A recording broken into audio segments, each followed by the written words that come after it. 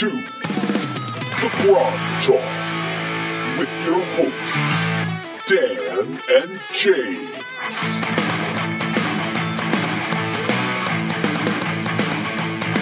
Hello and welcome to Grog Talk. I'm James. I'm Dan. Where are we from today, Dan? We are from the Slaughtered Reindeer. Yes, it's a very holiday festive place here where there's various reindeer pieces of dried reindeer mounted on the wall. So it's very festive. I'm having eggnog today. Yeah, me too. Look at that. I'll be known for Christmas. Oh, God. Is this the fake? Oh, no, you actually have drink. I'm going to have to fake it, Well, like on the TV. It's chai tea, I thought you said. Yes, That's exactly. the favorite of gnomes everywhere. Yes. So this is our holiday special.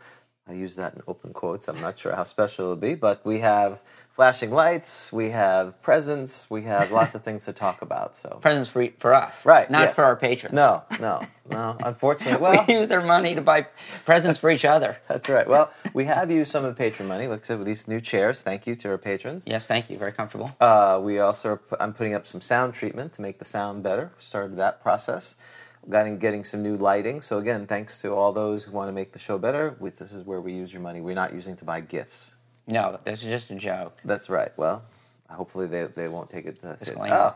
Well, hello. We've got people on the line. Again, this is a special holiday session because it's not our normal Saturday. So I'm curious how many we're going to get folks from around the world because of the late night. Oh, yeah. Because it's Monday morning. Well, David Thompson. He's got to get to go to work in a few hours. So I would say. So our captain, his most brilliant sagacity, Crown Prince Resolute Scythe of Kensai is on. Good morning, sir, and good evening. So let's talk about some things. We don't have any Grog Talk update. 2020, it's here. We've been doing this for a year. This really isn't we need to do an anniversary special next year. In a month or so. Yeah. But we're getting close, and we've. That's right. He was sitting up with whiskey, wondering why we hadn't started last night. Yeah, we've kind of thrown everything off. Unfortunately, I was out of town, so I got back last night and flew back in, and my arms are tired. I'll be here all week. That's right. So 2020, we're planning to do something, a new segment, right? Why don't you talk about the new segment we're planning to do? Oh, yeah. So our plan is for, on each episode, and we're thinking, is this the time we should perhaps also announce that we're thinking about doing it bi-weekly, right? That's right. We may be going to bi-weekly. There may be special events between that, but we're looking at a twice-a-month thing. Right. And what we're going to do is on each episode, we are going to feature an issue of Dragon or White Dwarf from 40 years ago. That's right. That month. So basically in this episode and the next one, 1979 is coming to an end. And 2020 is not going to be 2020. On Grog Talk, it's going to be 1980. And so in January, we'll talk about the January 1980 issue of White Dwarf and of Dragon. Right. And so we'll just, we'll see how that goes. It's kind of a nostalgia thing, but also the articles that are in there and what was interesting in that time frame.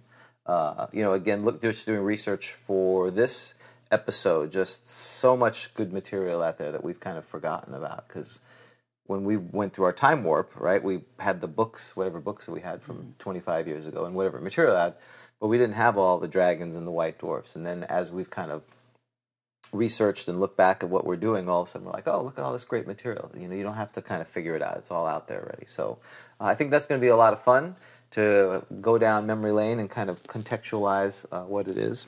You're obsessed with that. No, if I'm going to buy the gnome, I need to make sure that he can be seen. There he is. This Christmas gnome. Okay, the Christmas gnome is there. So very good.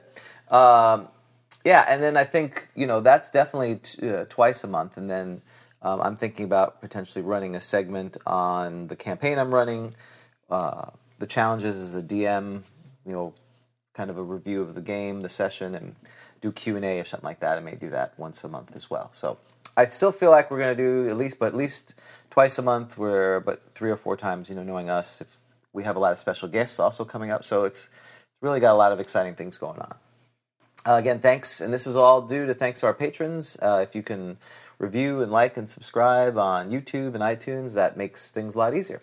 Unfortunately, we don't have a heraldry to do this week, so it's a shame because that's always fun to do. I was ready. Especially when, yes, sir. This is our dear friend from Sweden. He's I got to make sure I have his title officially done because I don't want to say it incorrectly. The Master, His Most August Piety Baron, Contentious Lord of Sweden, says, yeah. Well, I think what happened was, we started to realize when we were thinking, we were struggling with topics, and when we realized maybe the next topic was that dive 4. What's that all about? We realized maybe is this a caltrop or a thing? We were running out of topics. Well, it's a balancing act. I think, I will say we'll do a minimum of 2. If there's topics and guests, we've been getting a lot more guests. Mm-hmm. We've got a lot of great people who have been helping us find folks who are so important to the history of this or doing great things today. If we have guests, we will find the time. It's just we don't want to get in a situation where we're just showing up, like you said, the advantages and disadvantages of each polyhedron. Do you prefer, when the topic is, do you prefer the old style where it was on the bottom or the new style on the top? Right. Let's discuss. Okay. Let's discuss. And while we're talking about great guests, I think we should give a bump to Carlos Lysing because tomorrow night on his Twitch channel, he's interviewing Luke Gygax. Oh, really? That's awesome. Yeah, so tune in tomorrow night, 8 to 10 p.m., Luke Gygax. Okay. So you can flood the chat room with your anti-gnome comments. Yes, they're not anti-gnome. They're just refuting not the fact. They're factual. They are. They're not only factual. They're speaking truth to power. There seems to be just such a pro-gnome faction out there on Twitter that someone has to be the resistance. That's me. No, it's not just you. There's others out there. Yeah. So, I would love bigger random encounters, perhaps with a... okay. Did someone say random encounter? Yes, we're going to do random encounter. Well, we've got a holiday version of the random encounter. We do. Right, so we're going to work on that next. The Swedish Challenge, which again, thanks to our August friend, we've done very well there, but we've also number 7 in Australia. How about that? That is very, yes. So we didn't have a top 10 Australian challenge, or else we'd be flying down there, which we need to get our globe, because I'm not quite sure exactly where Australia is. We'll have to... Yeah, we're already struggling, yeah. So I think it's close. It's not too bad. It's not too bad. I think it's like a 2-hour flight. Isn't it? Yeah, it's like going to New Orleans, exactly. 2-hour connection. Mm-hmm. You got to fly to New York and then fly to... That's right. We're going to need a lot more patrons if that's going to happen. So, my father-in-law is in New Zealand right now, so that's he winters there. Okay. So he's always threatening me and asking me to go down there. I said, well, when you provide me the thousands of dollars to go down there, I'll be happy to do that. So, okay. Well, we're definitely going to keep doing that. Absolutely. So one of our dear friends is making sure we do the round things. And in fact, the people ask, and we shall deliver. We're going to do our random encounter right now. And I think we proceed right to the feed folio on this one. Is that okay? So the holiday theme of this is that we're going to be doing the Arctic. That's right. Lady Medusa has... encounter. So it's almost, picture the scene. It is, what is today? The 22nd of December. Just a short, or 23rd if you're in, or soon to be the 23rd. Most of our listeners, it's the 23rd. That's right, almost the 23rd. And those who don't know the legend of Krampus or Crumpus or whatever. Whoa, you're asking for trouble, buddy. I cheat death all the time. You really do. That's right.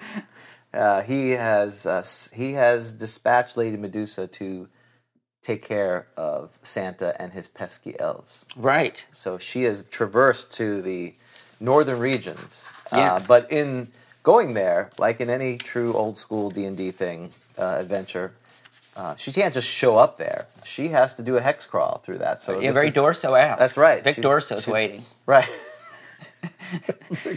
Vic Dorso would be a random encounter that people would be terrified. We should have done his stats. That's right. He's kind of like a giant. He's like a frost giant. Yes. If you see the picture on our website, he's a very large. Yeah, he's a frost giant. He is. He is very big. So Lady Medusa is looking for Santa. Right. In the Arctic. Now, is it the plain, the rough, or the mountains? Do we need to roll for that? Yes. I like this. Includes ruins. You're in the Arctic. Well, there Are could there be ruins ruins in the Arctic? Well, There's going to be after Medusa. well, there could be an finds igloo. Santa. It could be an igloo that was. Old workshop. Oh, that's right. The old workshop. Maybe that was overrun and they had to move the workshop. Well, that's true. Yeah, right. Rebuild. Well, a bigger one. The magnetic pole is constantly moving. Maybe they want to be aligned to the magnetic pole. That's true. We're making stuff up here. We are all right. In the plane. We're in the plane. So she's just walking along. She's walking in the frozen tundra just across. I see her in like a parka. Yeah, she has a parka. She's got her hood So you covered. can't see the Right, snakes. the snakes. That's right. Hello, lady. That's right. You know, can I help you? Are you lost? Yeah, She pulls it. there would be no surprise unless it was camouflage because literally you're on a plane. But the snakes would be a surprise. Yes, oh, that when would she be a pulls off that hood. Yes, that would be surprising. All right, you want to roll percentile here? Yes, I do. All right, let's do it. I do want to roll that. 10. I was looking at 10 because there's only 2 creatures here where there's a single die roll. Uh-huh. And this was one of them. Frost men. Frost men. Or Frost man. Frost man. Not Frost woman. Frost Okay. men. Is this Fiend Folio? And this must be a 2 or Fiend Folio? I feel like it's Fiend Folio. I feel like they have a ray gun or something like that, don't they? I think don't they have the sunglasses? Is this the guy I'm thinking? Yes, it Yeah, they're is. the guys with the Yes. sunglasses. Okay. Okay, so we're in Fiend Folio, page 40. So Lady Medusa. Why are they... It says Frost men in the random encounter, and then you look at number appearing, and Just it's one. 1. Because I'm like, Frost oh, this is men. awesome. It's going to be like a gang of Frost men. No. So it's just 1. Okay, this And is... why do they have sunglasses on? Okay, so before we start reading about the Frost Man, do you get a sense that maybe this is the kind of monster why people at times have been less than enthralled with the Fiend Folio? Yeah. You do, you feeling that? Yeah. Sunglasses, it's not. All right. And why is it a frost man? Why can't it just be a frost person? Even back then, they should have known better. But that's another story. Because there's only males. That happens sometimes. Well, I haven't read that's true. I am presuming that there is both sexes. Yeah, you can't have only male. It would just be genderless, wouldn't Right. it? Because if you have a male... Frost person. If you have an input, you have an output, right? Right. Or well, whatever. let's figure this out. All right, so they're very rare. So this is really surprising. Yeah. Well, they're very rare because they look like they're wearing a tunic, like a half toga, and they're supposed to be in the Arctic. And they're wearing sunglasses. Or a bathrobe that, like, they got the wrong size. Yeah, they have slippers on. They sent me the small. That's right. Or a woman's. Yeah. I'm a Frost man. That's right. I'm a man, baby. I got a small, women's small, petite bathrobe. I mean, it's the tundra. You'd think they'd be... Anyway. Yeah, okay, so... Okay, so AC 5, move 12 inches. 4 hit dice, though. This is going to be interesting to investigate. Yeah. Wow, what's this dude who's just wearing a bathrobe or a furry toga doing with 4 hit dice? And an AC 5. Well, where does he get the AC 5 from? He's got treasure, though. It's that loin robe that he's got, his mini robe, his muumuu he's wearing. You think it's magical? I feel like it could be. Okay. My weapon, I love this. The Ice Blast. Ice Blast. He's got the Ice Blast. Isn't that a good... That gum's not too bad. I prefer Mentos gum, but Ice Blast is not too bad. That was pretty... Yeah. I thought he had a ray gun for some reason. Yeah. He's got the Ice Blast. He's got Ice Pick. He's kind of the... what was the guy's name from Rudolph the Red-Nosed Reindeer? The Cornelius. Santa? The Yukon Cornelius. Yes. This is his, like, evil cousin. Because he's from the land of misfit toys. He's the land of misfit monsters. Yeah, he's he's his evil cousin who he's the hipster who's homicidal maniac. I love it. Yeah, is this the book of misfit monsters? I think so. Sometimes it is. That's right. Some people think it is. Okay, so yeah, it's like whatever happened to that dude? Oh man, that's right. He's a Frost man. It's a Frost man. I'm the Frost man. Yeah. Okay, so because of the deadly talent of these creatures, native tribes are greatly fearful of them. So there's native tribes. So I guess like Eskimos? Right, the Inuit or something like that. Okay. Greatly fearful of them and call them ice demons. Oh, so this is like a legend, kind of like there's the frost man cometh. Yeah. Okay. Yeah. Though frost men are in most respects very like normal humans and can have the abilities of fighters, clerics, thieves, or even magicians. That's interesting. Oh, can I be a Frostman cleric in your next campaign? I think you could. Well, first of all, you need to... Well, I guess we need to figure out what they are. Wow, I want to be a Frostman cleric. Right. So I guess we have to read about that. They will carry weapons appropriate to their class. Okay. See, we're learning. This may be the whole show where we roll up the Frostman so he can be petrified. Yes. Okay. Well, that's true. Frostmen also have the power 3 times per day of radiating a freezing cone of ice mist, 35 feet long, and a 10-foot base diameter from one eye. That's why I was thinking of the laser gun. I must have read this at some point. When not in use, that eye is usually covered by a patch. It's a patch. Okay. We've learned something. I thought that was like sunglasses, Those look too. like sunglasses. It's his eye patch, so he doesn't accidentally yeah. trigger it. Like, why would it? Well, this is cool. They're both gaze monsters. This is True. Yeah, we've got It's gaze on gaze That's action. right. Gaze Frost Gnome Cleric. Yes, I would say you could have a Frost Gnome. that's right. It doesn't say frost gnome. I like Frost Gnome like better. the frost gnomes. I like that. That's Ice gnomes. I'm doing that. That's going to be the adventure. That's going to be the first Against the adventure. frost gnomes? Against the Frost Gnomes. I see to slaughter the frost gnomes. I don't know. That'd be pretty tough if they're illusionist Frost Gnomes with ice ray blast. Yes. That's pretty Yeah. deadly. There's like 20 of them all surrounding you. There's the ice blast going in. They're just lifting their visor. Wait, Okay. okay, I'm confused. Wait, why does he have to wear an eye patch when not in use? Because the other eye is focusing, so there's no reduction in hit probability due to monocular vision. All right, hang on. I need to read this slower. Okay, so I've got the ice blast with my eye, right? Right. From one eye. Right. So I'm putting it over patch.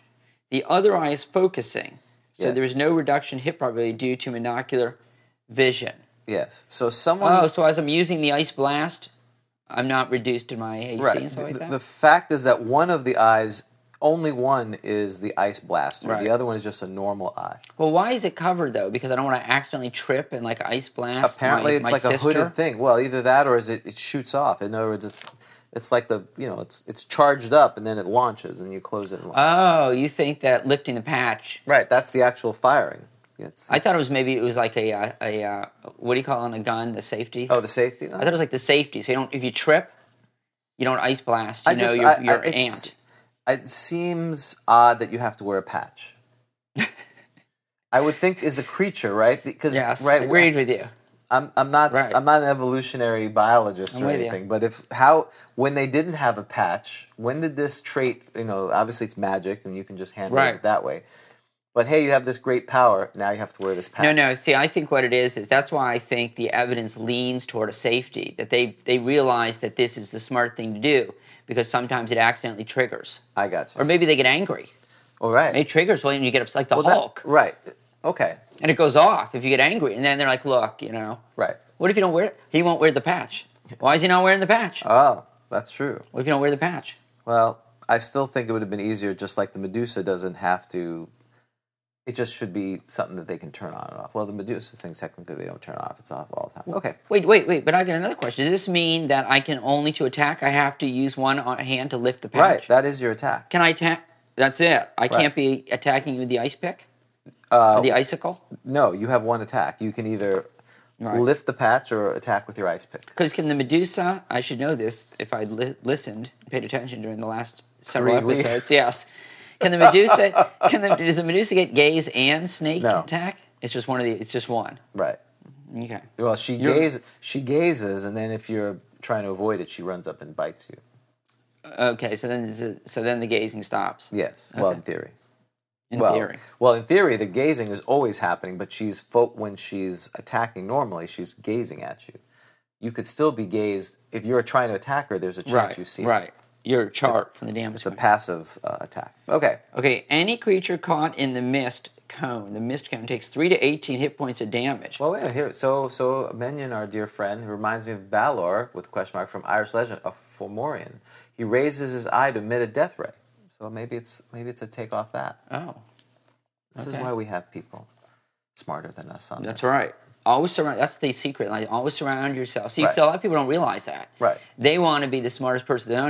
No, surround yourself with smarter people. Right. We surround ourselves with, and that's very easy. It's for not us. hard, Right. is it? It's very easy. We Pretty much say any we say listener. dumb things and people correct us, and, Right. and people are happy. So that's very good. I like that. Now I love stuff like this. The next line, to date. I love that it's like a historical tag, Right. to date, as if it's real. But I like that. Right. I think that's funny. To date, these creatures. Well, this is a long time ago, so maybe we got updated information. Yeah. These creatures have only been encountered singly, Oh, and the location of their lair, its type, and their pattern of living are unknown. It is thought that there are villages of frostmen with females and children There we living go. in deep caves and mountains, mainly in cold regions. Well, what do you mean mainly? Right. I would think so. None have yet ventured to establish the veracity of these rumors. You know, a lot of these creatures, as you know from the Fiend Folio, came from the Fiend Factory in White Dwarf. Yeah. So it would So be I'm interesting curious to know. which one that was from. And who created the Frost Man. Frost men appear like normal human males. So it's just like a dude walking, and then Medusa's just like a lady walking. Like, hey, what's up? Right. They're both in for a big old surprise. They are. We'll see who's more surprised. Because you got one man who's got a patch and he's walking through, and you got this woman covered. Right. They look at it, I got this, and all of a sudden, Yeah, it's like this dude's got one eye. This will be easy. Right. And it's like, what? You're a Frost Man? And then he's like, what? You're a Medusa? you're legendary. You're legendary. Oh, you think that? Oh, I see where you're going with this. Yeah. You think there's going to be? Whoa, Yeah. That's a different segment. That's right. That's a new segment for next year. It's off. Baby, it's cold outside. Yeah. But, oh, yeah. That's apparently. Yeah. Well, that song. The lyrics are not right. They're not very. That could be. They could have gone to. They're just hanging out and. You could have a Frost Man Medusa child. Could you imagine that? Got the eye patch and the snakes. 3 eyes. They could have snakes. 3 and eyes, and snakes. cold lasers. and- Yes, that could. Well, maybe we'll. You know what? I think for Random Encounter, we need to do a Valentine's edition where I think it ends This a is little like better the, than this usual. is like don't you think? the Tinder app where you swipe or not swipe. I don't know what you're talking Well, about. that's what people say. I don't know what Tinder is. I don't know. Frost men appear like normal. Okay. However, they radiate cold, readily discernible from as far as 30 feet, though not of sufficient power to inflict damage. Yeah, but you're in the Arctic. Yeah. Is it going to get colder? Like, wow, it's colder.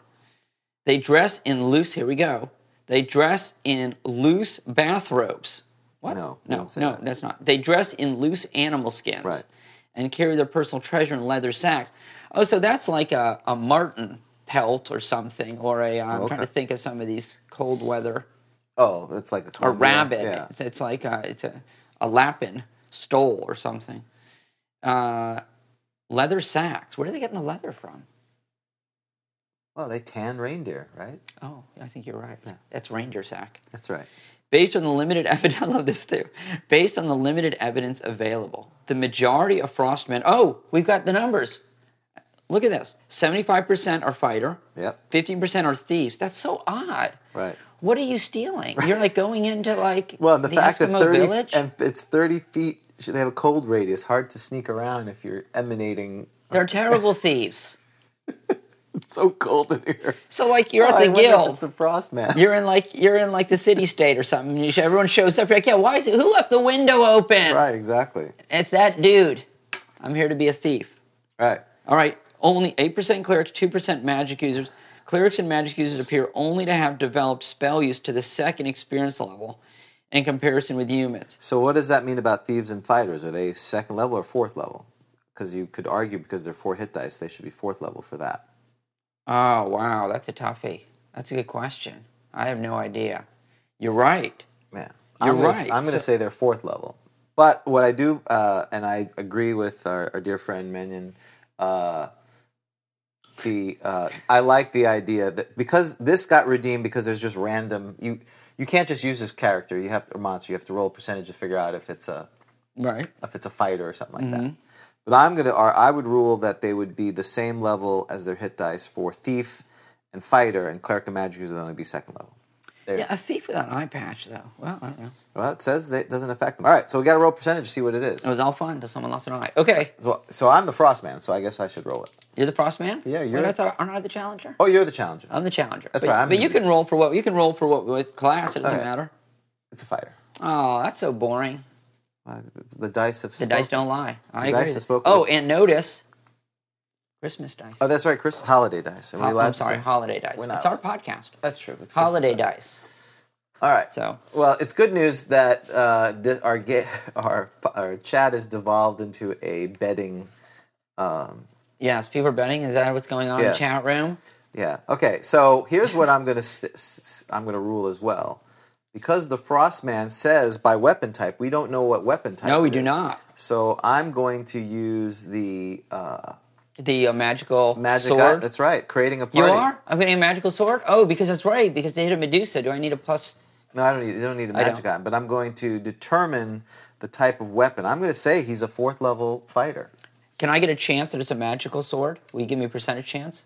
Yeah, Or is it already on there? Yeah, I'm going to see. It's 10% per level. So you will Oh, have. awesome. Yeah. So go ahead. Let's see. Go ahead. Roll for dagger. So I'm rolling, whatever, percentile? Yeah. Low is good. Low is good. Nope. 57. Keep going. Sword. 97. Nope. This is terrible. Yeah. These holiday dice Battle are axe. awful. 89. Nope. Spear. 96. Nope. Bow. 93. Wow, that's great. How about bolts? 73. Nope. Go potion. I'll see if you have a. 84. Wow, you're screwed. All right. These holiday dice are defective. Let's see. Oh, let's shield. You may have armor. 65. Nope. They didn't be like calling holiday dice. They are Christmas Plate mail. dice. You won't have any of this because you can't. 5. Well, you can't have magic plate, but you're wearing skins. So I was going to give you a chance for armor, but Oh, so the one I get I can't have. no, Thank you, Crumpus. can't have that. All right. So how are we going to figure out? We're going to figure out what kind of weapon you have. Yeah, all right. How do you do that? Well, How do you do that? I know there's a Well, random there's a table percentage for chance. it. Give me a sword. Can you, or I don't know. You want a sword? Okay. Oh, I don't I'm know. just going to give you a sword. That's Okay. fine. Roll percentages for the type of Well, or sword. what is that? We can get. What's that? Yeah, what's that? That's a hand axe. Oh, it should be. I want to be the guy in the picture. Okay, then you have a hand axe. Okay, I have a hand axe. All right. I like I that. better drop my sack. I don't want to be holding that thing. What's in the sack? What's in the thing? Okay, Well, so treasure type. Apparently, treasure type C. all right, so now we're going to roll surprise. I'm not sure how we'd be surprised, but No, because you're surprised that it's a Medusa, or surprised that that I've never. Yeah, they're both surprised that they Well, and actually it's- see a legendary creature out in the middle of nowhere. when it's snowing. I gotcha. It's snowing. It's That's a good point. It's hard to see. Visibility is very low. In one of the dragons, they have the rolling the weather. I could have rolled the weather, man, but we'll say it's snowing. Can you have a Were Yeti? Well, you could have wear anything. I don't see why not. Yeah, Were Yeti would be kind of cool. That would be, but we don't have that. We have the Frost Man. We don't have. I am the Frost Man. Isn't that I'm Kukukachu, I'm the walrus or something like that? Yes, Isn't that how it is? I hope the Frost Man wins. Huh? That'd be awesome. Well, the chat has there's money being exchanged Yes. and odds are being put down. There's so what's that virtual money they have now? Bitcoin. The Bitcoin are being. Bitcoin are being shared cryptocurrency. What are the odds? Well, and that was one of the suggestions from one of our folks is should we at the end of the show random the monster for next session so people could start thinking about that. Oh, that's interesting. Yeah, so the betting can start. Yeah, I think we should. That just seems like a bad idea. but that's what makes it fun. All right, let's do surprise. A lot of things that are fun or bad. Okay. Surprise. All right. So I'll roll to see if I'm surprised. That's right. You're the Frost Man, and I'm the Frost I Man. stand back. I made a correction that he had. Some people were betting on the Frost Man, and then I said you were actually running Medusa, but I'm the Medusa. I keep forgetting I'm the. Wait. Oh, so they were betting on the Frost Man, and then they learned I was a Frost Man, and the odds immediately. Yeah, well, that's what I was telling them. I wanted to. That's awful. Yeah, Do no, they know they I'm haven't terrible? changed yet. They're still going to be. They've seen me 3-2. play. Yeah, no. They've seen Pixie Oh, and Glade. Oh no! 1, 6. Oh. One segment. Hello, Well, my lady. Well, I got to find the distance, so I may have to walk up to you. I'm hitting on you. There's the frozen tundra, the miles and miles of nothing. I'm like And then looking down at my cell phone, walking along. well, it doesn't work up there. The compasses. Yeah, that's right. have That's why I'm issues. upset. That's right. You're lost. Well, should we do land adventure? See if you're lost. You want to really sideway No, the this Frostman is thing? not lost. Okay. Well, first we have to figure out distance. Oh no! Wait, but I have an eye patch. Is that a less chance of being caught by your gaze? Isn't that a 50% chance? Oh, I like that. No, but but I like that. It says it doesn't affect your vision at all. I'm working it already. I like it. That was good. Thank See, you. That's a good tip. Well done. work that. It was rejected with extreme prejudice. Right. At least. Well, I thought about it. At least. Let's see. We're 50 yards away, and Oh yeah, how far does your gaze extend? oh well, our gaze extends 30 feet, so you are okay. Yes, 30 feet. Oh, So I move up, and but I've got to be surprised that well, it's one segment. You're surprised. So I'm not. So you don't get an attack while I'm. No, I move up Okay. my movement, and I move up, well, because I have one segment, so I move up one segment of movement. I move 9, which is 90 feet. So that's 9. I move a whopping 9 feet. So I'm 41 feet from you now. Now it's initiative. Wait, but it's outside. Don't you get yards? Oh, that's true. Yes, I move. So still move this. We're 40 yards away. I move 90 yards normally. So Okay. I've moved 9 yards. So we're 31 yards away. So we didn't walk into each other. No, we did not move. We did not move. But yes. Okay. So just to recap, that's a good point for our DMs out there. You have to figure out distance when it's a random encounter. So I rolled the d6, and it's 50 yards away. It's d6 plus 4. And because the surprise is deadly if you're close. If you're not close, then you basically kind of waste your time. You have to move to close unless you have a spell or something. So the Medusa is moving towards our friend, and so we've done that. And so you move the number of segments. Her normal move is 9. So she moves 9 yards per segment. So 50 minus 9 is 41. So now we're 41 yards away. Okay. All right. Sounds good. So now it's initiative, since we don't have any other... Let me make sure I get this in this picture. Well, don't put it near me. They need to see this. Get these guys out of here. Look at these guys. Well, they need to see my... I'll be known for this. Did you buy that just for this? Or did you have that? Why wouldn't I? I don't know. What do you mean? No. Okay. I'm not sure which is worse, though. Is it worse to have bought this I'll Be Known for Christmas mug simply for this episode? Or would it be worse to have actually owned this independently of this show? And was it a available thing, or did you have to custom make it? Which would be worse? You had custom made it. If I custom made it and it wasn't for this show, I think that would be the worst of all, Yes. right? No, Yes. It was not custom made. I did not already own it. I bought it. It was already made for Beautiful. the show. And you know what? I should have got my present. I have to just give you another present. Oh my God, you got me another one of these. No, I didn't you? should have. I just didn't even think That about would it. have been funny, right? That would have been. Okay. But now I'm going to get you a custom one with... Gotta come back. I don't know if people have seen this, but in Asia, people they obviously have seen of Christmas, but they have mixed up. I'm sure people have seen the pictures of the crucified Santa, in China. Oh my gosh, no.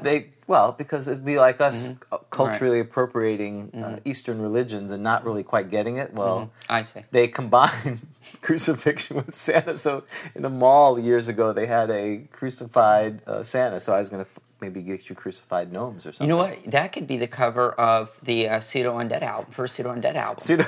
The crucified gnomes. Crucified gnome? Yeah. Gnome crucifixion. Crucified gnomes. You like that? Undead. Love it. Death by crucifixion. Awesome. I do not condone that. Okay. Wonderful. That's a great album. Crucified Gnomes. Well, That's see. a good band, We'll too. see. That could be the opening act. The Crucified Gnomes open for Pseudo They touring Undead. with us. All right. So, Okay. we did surprise. Now we're ready for initiative. Let's do it. I'm moving Oh, to come attack. on. These are great It's a Christmas 6 dice. for our Yep, 6 listeners at for- home. 6, that's right. 5. 5. So I moved my 10 feet. Now I'm within gazing distance. So now we of have to you. go to the DM screen, right? Why don't I have this up all the time? I need to keep... Well, good news. Because Lady Medusa, so... Yeah, the good news is I gave this... David Thompson wanted this, so... Okay, so... We've contributed. Well, what did you declare? What was your action? You're going to blast me with your eyes? Or are you going to... Oh, I think so. Yeah, I'm going to do the mist cone. Okay. Mm-hmm. Okay, so So that's like a to hit. So that would be it. Well, I guess we'll talk about when we get there. But yes, I am declaring, I am lifting. That's right. Preparing the death ray. Yes. Okay, the frost ray. Excellent. Okay, so now roll 3. If you roll a 1, 2, or 3 on this D10, you will have to make a saving throw of this as Oh, okay, because I am attacking normally. Oh, it's 40-10 because it's add 1 because it's man size. Oh, okay, so 40. All right, 1 through 4 is bad for me. Yes. 6. So you're not. A holiday dice. So the Medusa moved forward, unsheathed her thing, showing her horrible I'm not visage. really looking because I'm like lifting Right, my you're eyes. I'm having trouble with it. You're calibrating your ray, Right. stay on target. You must be very intrigued at this. What's this guy doing? Yeah. What is this thing? It could be a frost man or frost gnome. I've only heard of frost men. I like the idea that you're a frost gnome. That's pretty awesome. Okay, so You are now. Well, I'm within 30 feet of you, so you're doing your attack. So you do your gaze attack. Yeah, because that's right. Because 35 feet, isn't it? 30 feet or something, right? I think it was 35 foot long. Right. Okay. 10 foot base diameter, and it's called a mist cone. Just to let you know. Mist cone. Is there a save or just damage? Freezing cone of ice mist. Oh, it just says any. Frostmen also have the power 3 times per day of radiating a freezing cone of ice mist. Yes. From one eye. Right. When not in use, that eye is usually covered by a patch. The other eye is focusing. How much does it do damage? 3 to 18. Any creature caught in the mist cone takes 3 to 18 hit points of damage. Oh, here it is. Halved if saving throw versus dragon breath. All right, here's my saving throw. Let's see if I... 3. 3. So I failed. So that's do awesome. 3 to 18. Do we know how many hit points you have? No, I'm going to figure it out now. I love it. Go ahead. So you do the 3 to 18. All right, come on. Come on, Christmas spirit. Praying to Santa. Spirit of the dice. 3. The average. 6. And a 4. So 13. All right, here's your hit points. How many hit dice you have? 8. 8. Love it. 11. 12. 17. 18. 18 and 3, 21. She has 21 hit points. She had 21. What did you do? 10? How much did you do? What did I do? No, I did like 14, didn't I? No. Oh, no, I didn't do it. Okay. You did 11 points because you rolled a 1, a 6, and a 4. Okay. I think. So she has 10 hit points. Now you can do how many hit points you have. Okay. Your 4 hit dice. All right. Come on. That's a 6. Okay. A 5. So 11. 16. Whoa. And an 8. 24 hit points. Wow. Wow. That's pretty good. The Frost Man cometh. All right. So making an icy delivery. So you used your blast, and now it's initiative because I moved up the gates. Well, so apparently I'm going to. Oh yeah, we're declaring. Yeah, I'm going to. I'm going to try to. I don't think I'm going to stand here and get Frost attacked. I'm going to move up to bite you. Parlay. No, that's no parlay. Well, you have a high charisma. All right, I am doing my ice mist again. My mist cone. I can do it 3 times a day. Yeah. 3 times per day. I would do mist it cone. again. I'm doing a mist cone. I mean, you assume this is a bad deal. 5. Yeah, aren't the snakes coming out or something? Yeah. Yeah. 2. So I had to move more than 10 yards, so I moved to close. Oh. But now you do the gaze thing again. Wow. Yeah. You're in. That's right. Wait. So now. Oh, that's. I'm right next to you. Oh, so I don't have to do a. So if it says saving throw, that means don't have to do it to hit roll. Any creature caught in the mist cone? It's like a breath weapon. So you're pointing at That's terrible. Yeah, it's a breath weapon. So it's breath weapon, automatic damage, unless you do save is usually just halved. So breath weapons are horrible. Yes. Well, assuming that everyone's in the cone, yeah. I mean, you as a DM, you have to either use the theater of the mind or you use miniatures, and so if this is the like the white wolf. Yeah. He blasts this way, he wouldn't get these guys. It would just get the guys in the cone. So you don't give them a chance to dodge out of the way. This cone is coming now. Is she going to Well, you didn't say you're going to roll out of the way. No, I didn't. And also, Frost cone did 13, I 11. Okay, thank you. I thought it was more. Thank you. So she has 8 points. Thank you, minion.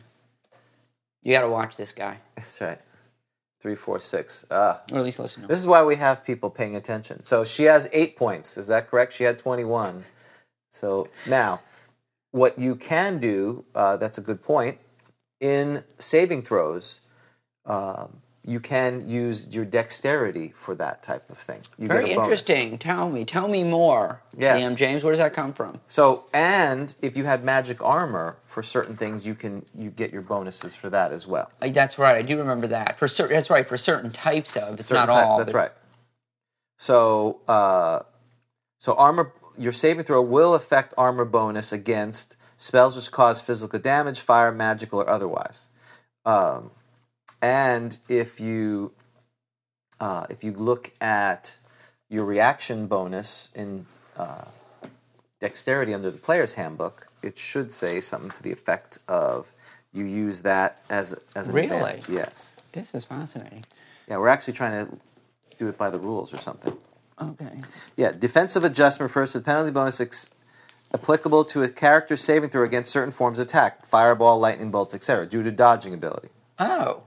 So there you go. So you would get... If I had a dexterity, I would use my defensive adjustment. Well, shouldn't we roll for your dexterity? No, monsters, unless it specifically said it, monsters don't have.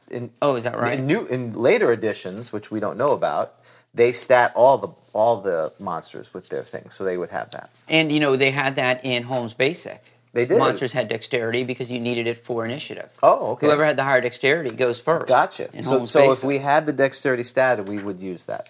Okay. So dexterity, but again, it has to be above a 15 to get a bonus. And so just to clear, and you were reading, I think, from page 81 of the DMG? Yes, page 81 of the DMG regarding magic items and saving throws. For saving throw modifiers. Yes. So the DM can always stipulate ones if they wanted to. Right. And then you were reading from magical device, various magic items, rings, armor, shields, allow saving throw modifications. That's right. They're usually cumulative. Oh, and then, of course, circumstantial adjustments if you wanted to do it. So typically what happens is, in my campaign, is people have their saving throws. They don't apply these modifiers. They usually use, like, if they have a ring of protection. They fail, and then they start scrambling around to figure out, what about my dex bonus? Does that work? Or how about I got magic plate mail? Will that help with this? And we start adjudicating it. And then sometimes it works and sometimes it doesn't. So, yes, and monks can have the dodge area effects attacks. That's one of their very powerful things when we went over monks a few episodes ago.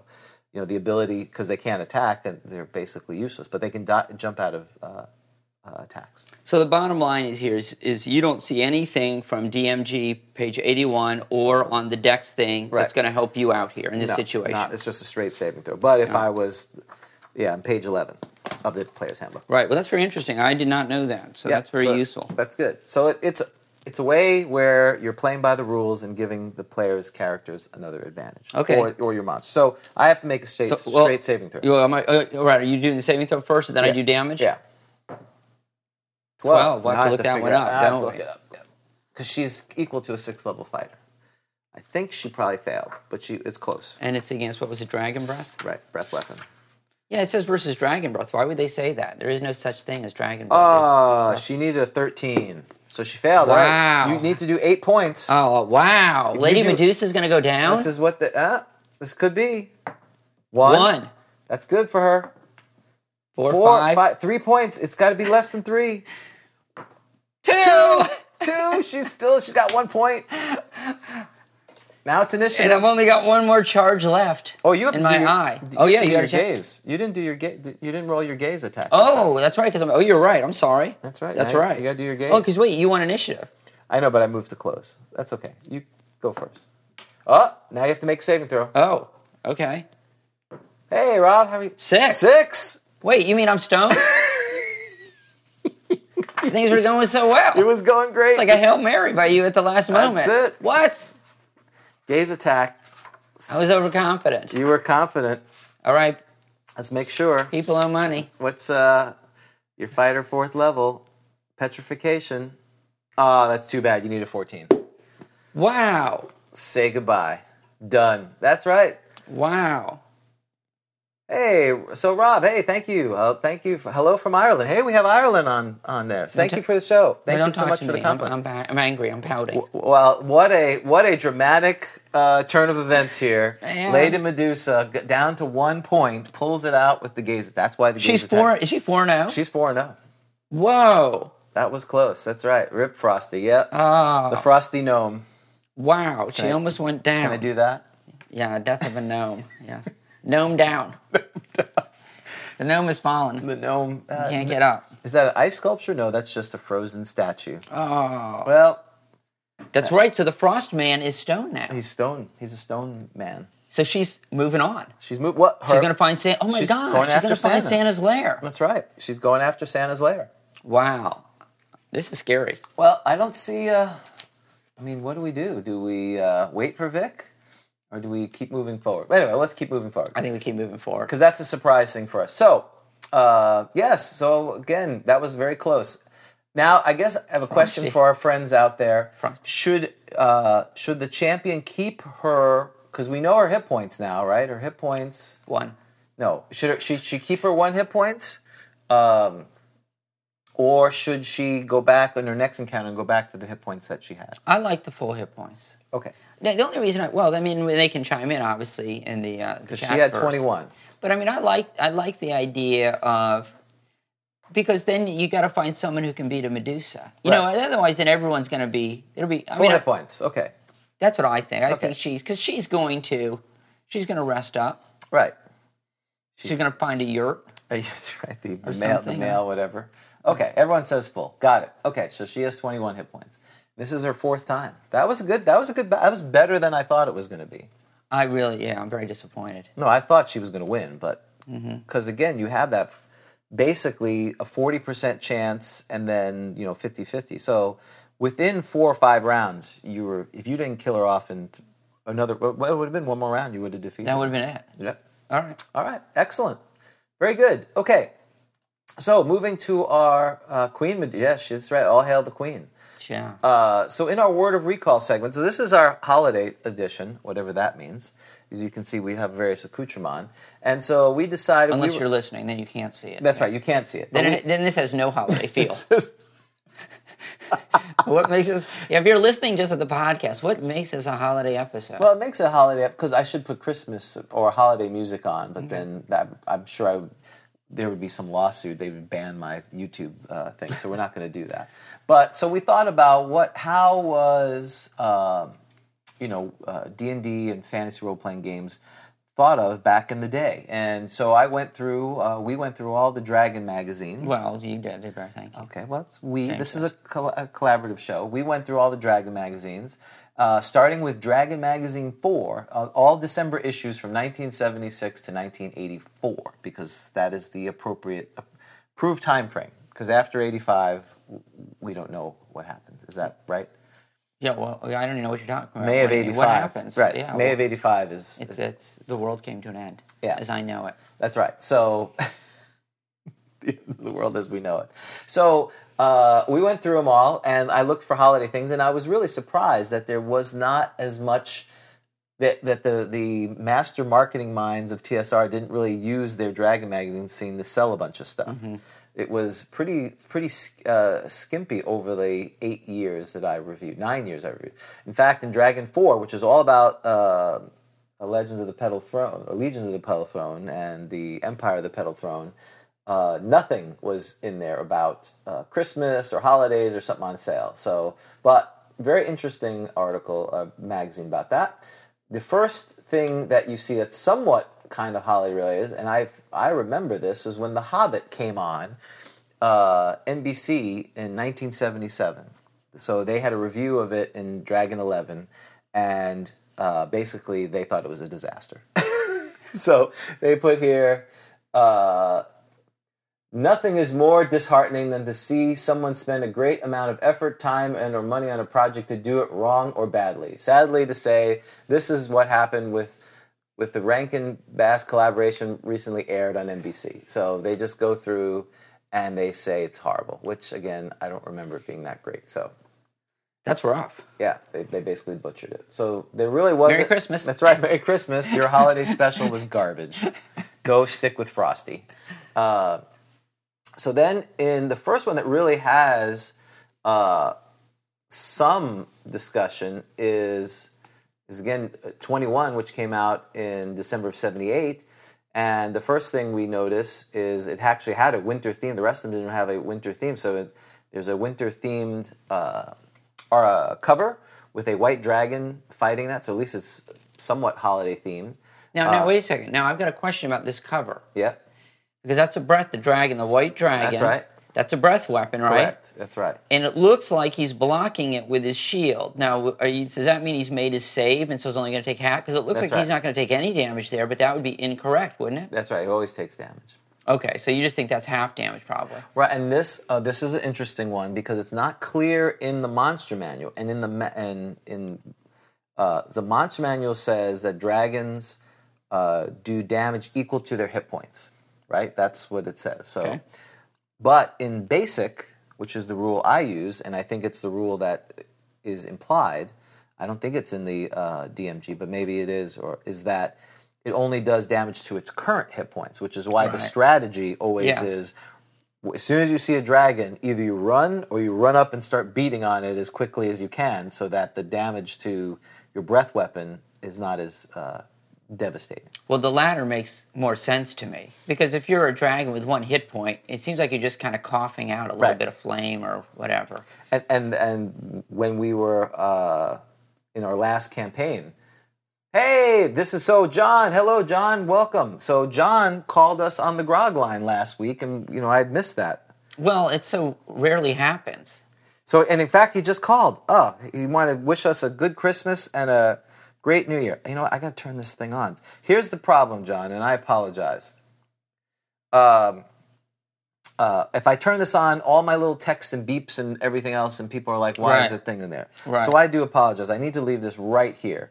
So if you want to call and get on, just let me. We would be happy to talk to you. So John and I had a great conversation after last week's show. We were talking about using thief things and when to do various items on that. So very good. Thank you so much.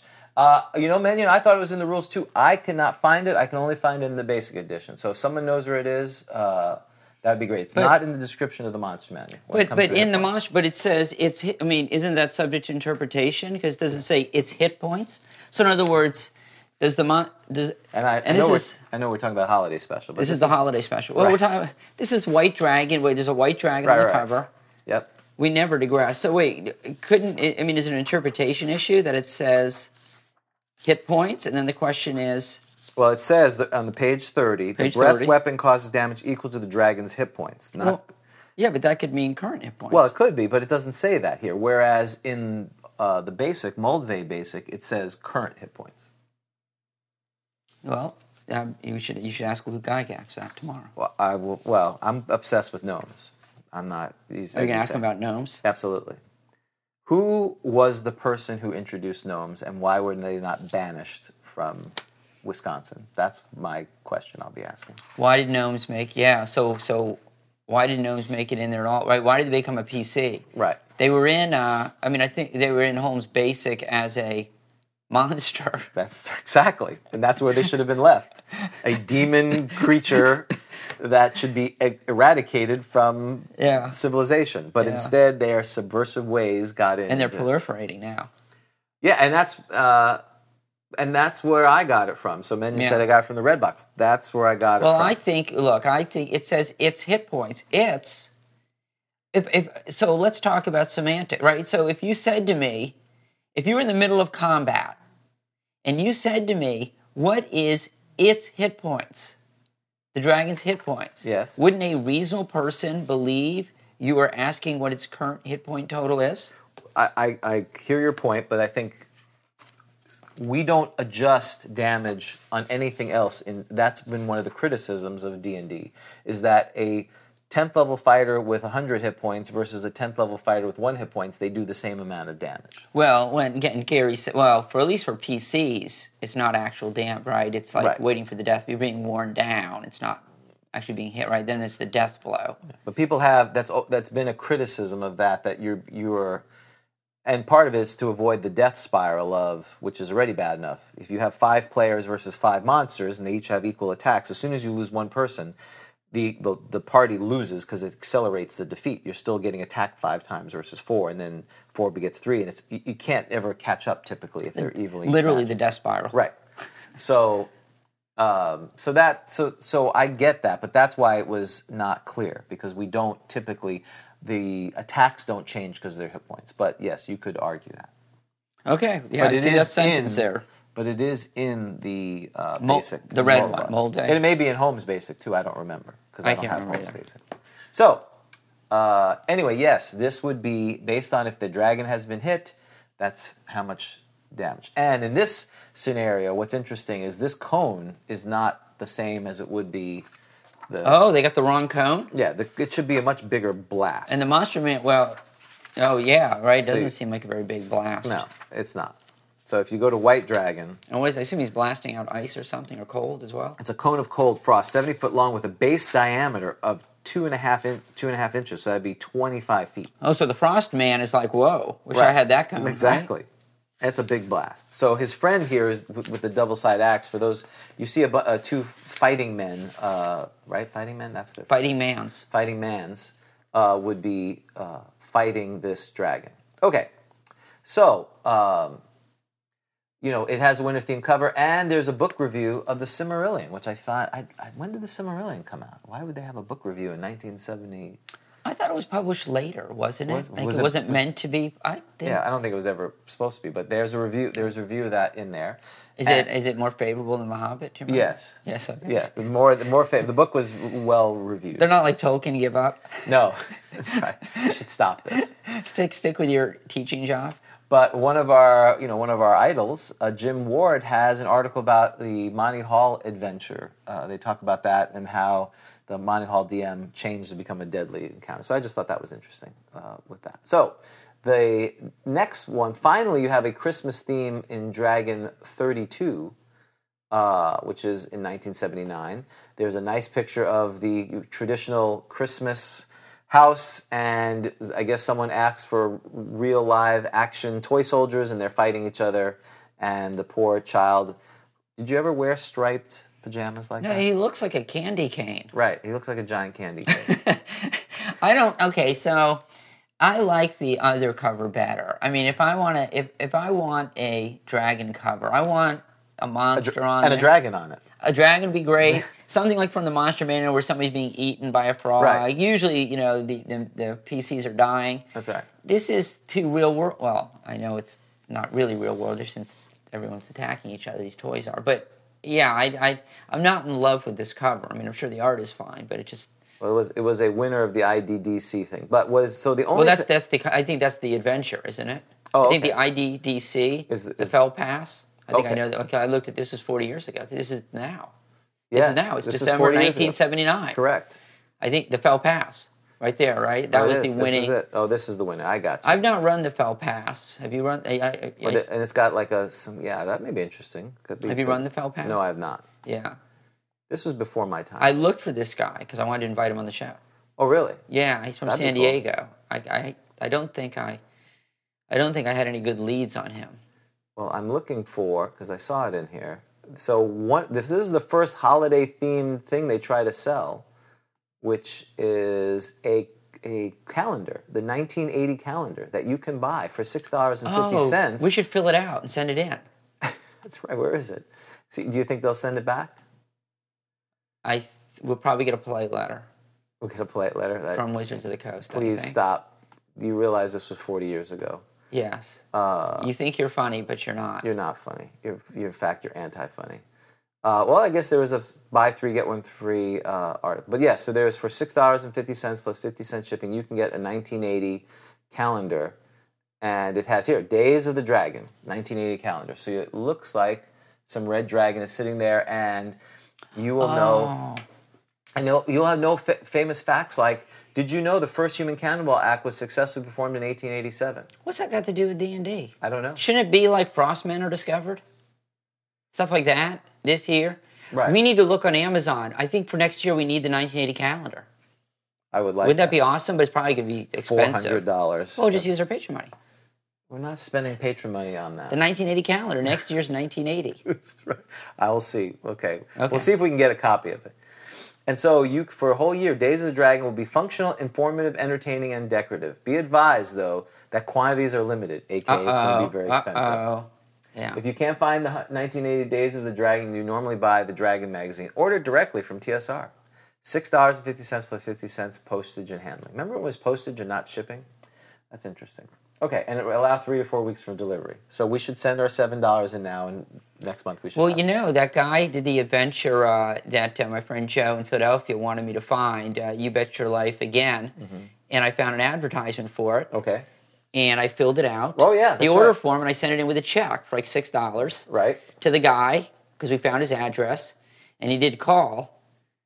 And he was going to send it to me at that time. Yeah, but then never happened. And he only has a landline. Right. So he's hard to get a hold of. Right. He doesn't answer. But perhaps he's disconnected after you were harassing. He now only has a landline. He doesn't have any line. He's disconnected. He doesn't want to be bothered by you anymore. Okay. So, and then the next year, Dragon 44, the thing that was interesting was a Douglas Loss attempted to give race and class to old St. Nick Santa Claus. So he spends his article discussing, he thinks, obviously legend says he's a jolly old elf, but he feels like there should be some halfling in there. So I'm not sure of a halfling elf half-breed. That's kind of interesting. Thinks he should be a magic user of extremely high level. Well, how level could it be if they're an elf? They can only be 11th level. That's right. You have level limits. They have level limits. Can deities extend level limits? I don't think they can. He has mirror image on himself, he says. His sleigh and reindeer, I guess that's to prevent him from being detected. He has darkness on his reindeer, or permanent night spell, he calls it. He has no alignment. He uses wizard eye. What else does he say? He has no alignment. That's what he's saying. Santa's not good? No, he has no alignment, so he can detect who's good and who's evil. Oh, I thought you said he has no alignment. Oh, no, it's... K-N-O-W. Yeah, no. N-O. Yeah, he's at no alignment. He's neutral. Amoral. He's beyond morality. Because I'm like, I know there's a naughty nice list. Yeah, that's right. So, and then they did, a good paragraph or two on the alignment. So what alignment do you think he came up with for Santa Claus? Oh, Santa's gotta be, come on, Santa's lawful good. Why would he be lawful good? Because he believes in rules, not kids just running around doing whatever they want. Kids need to obey their parents. There's a hierarchy. Many scholars, so I would put you in that, opt for the immediate thought of lawful good. His argument is neutral good. And this is why. So he says, the regular repetition of the kindly acts he does each year precludes any sort of chaotic, but a close description of those acts must lead to the conclusion that some of them are not lawful. He lands on the roof of a house and enters it through the chimney, a clear case of illegal entry. You should appreciate that. It's a whole debate. Is he invited? If you have a tree, you're inviting Santa. I think he has permission. Don't you think? Well, we don't know if he only goes. Does he only go to places that have a tree? I don't think so. So does Santa show up at houses where people don't want him there? Perhaps he goes to all houses and then he's like a voyeur, and then he decides once he gets there if he's going to leave presents. Okay. I don't know. These are questions that need to be answered.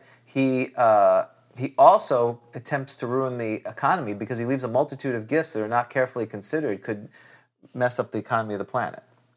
Yeah, I understand that it's just the whole Christmas is inefficient, right. Gift giving is inefficient. Right. And he's, but the elves need jobs. That's right. See, it's like, program. But then it's a sub. So what you're saying is Christmas is an elf subsidy program. It's an elf welfare program. Elves work program. That's right. That's perhaps if they didn't, they would run amok. Mm-hmm. And so, but that's his argument for that. So, but you say lawful good, and you would be with the scholars. So he thinks he's a cleric, high level, neutral good, elven halfling cleric magic user. What do you think about that? Now, if he's a cleric, who's his patron deity? That is a good question. I'm not sure why. Because he's known as Saint Nicholas. While he's never been known to use standard cleric spells, I think we have strong evidence of cleric as one of those classes. So the Pope? Does he report to the Pope? Well, so it says, he's obviously a religious man, as his principal appearances coincide with the winter solstice religious festival. So he could be a druid almost. Oh, I can see druid. If it's not a traditional Christian mythos, it was just more of a winter solstice kind of thing. And he's known as Saint Nicholas. So, so either druid or assassin. Druid assassin. He's a druid assassin. I don't think he's a druid assassin. Who's he murdering? Well, that's right. You have to be evil. That's right. That's Krampus. That's right. Krampus is an assassin. Absolutely, without a doubt. He's a totally illusionist assassin. He's a gnome illusionist assassin. He's totally an assassin. So, okay. So if you want to read about that, that's in Dragon 44. Then in Dragon 56, we have... Again, basically, there's 8 pages of reviews of games, and 'tis the season to be reading. This seems to be a theme in the later ones, where they do book reviews to basically. So the idea is, your kids need to, your friends who are into D&D, they like reading fantasy books. Here are the books you get them. Okay, that's probably useful. Right. So, but here's the problem: is you'd have to be a parent. You'd have to be like realizing you should be reading Dragon magazine. Right. The kids are reading this. I guess you could tell your parents. I want this. Right. Right? Exactly. Do you recognize any of these? I don't. Space Merchants, Distant Stars, The Wonderful Lips of Something Limb. I don't remember these. But there's 8 pages of that to review. Wow. That's a lot of pages. Yeah, you can review that as well. And so that's from that one. Then we get into, again, Dragon 68 doesn't have a Christmas theme. It's just a dragon, go figure, on the cover. And it says, "'Tis the season for literary gifts." So here we have Jim Hogan and some other folks, Confessions of a Crap Artist. I don't know what that is, but I wonder. You want to read? Oh, I'll get that for you next year. The Darkling by David Kesterton. Frank Herbert, we know that, the White Plague. Yeah, from Dune, right? And Shadows of Sanctuary. Oh, that's Thieves. That's Thieves World. Yeah, right. so that's some of these that are here. So again, interesting stuff. Then that's what we should do for next year. What? The gifts. We each get one or each other a book from that list. A book from that list? Okay. Okay. That sounds I gotta good. remember it though. Yeah, that's a year from now. That's a long time. Yeah, right? We could be dead. Wow. I have 3 years. You have more. We roll for that. That's true. I have 11.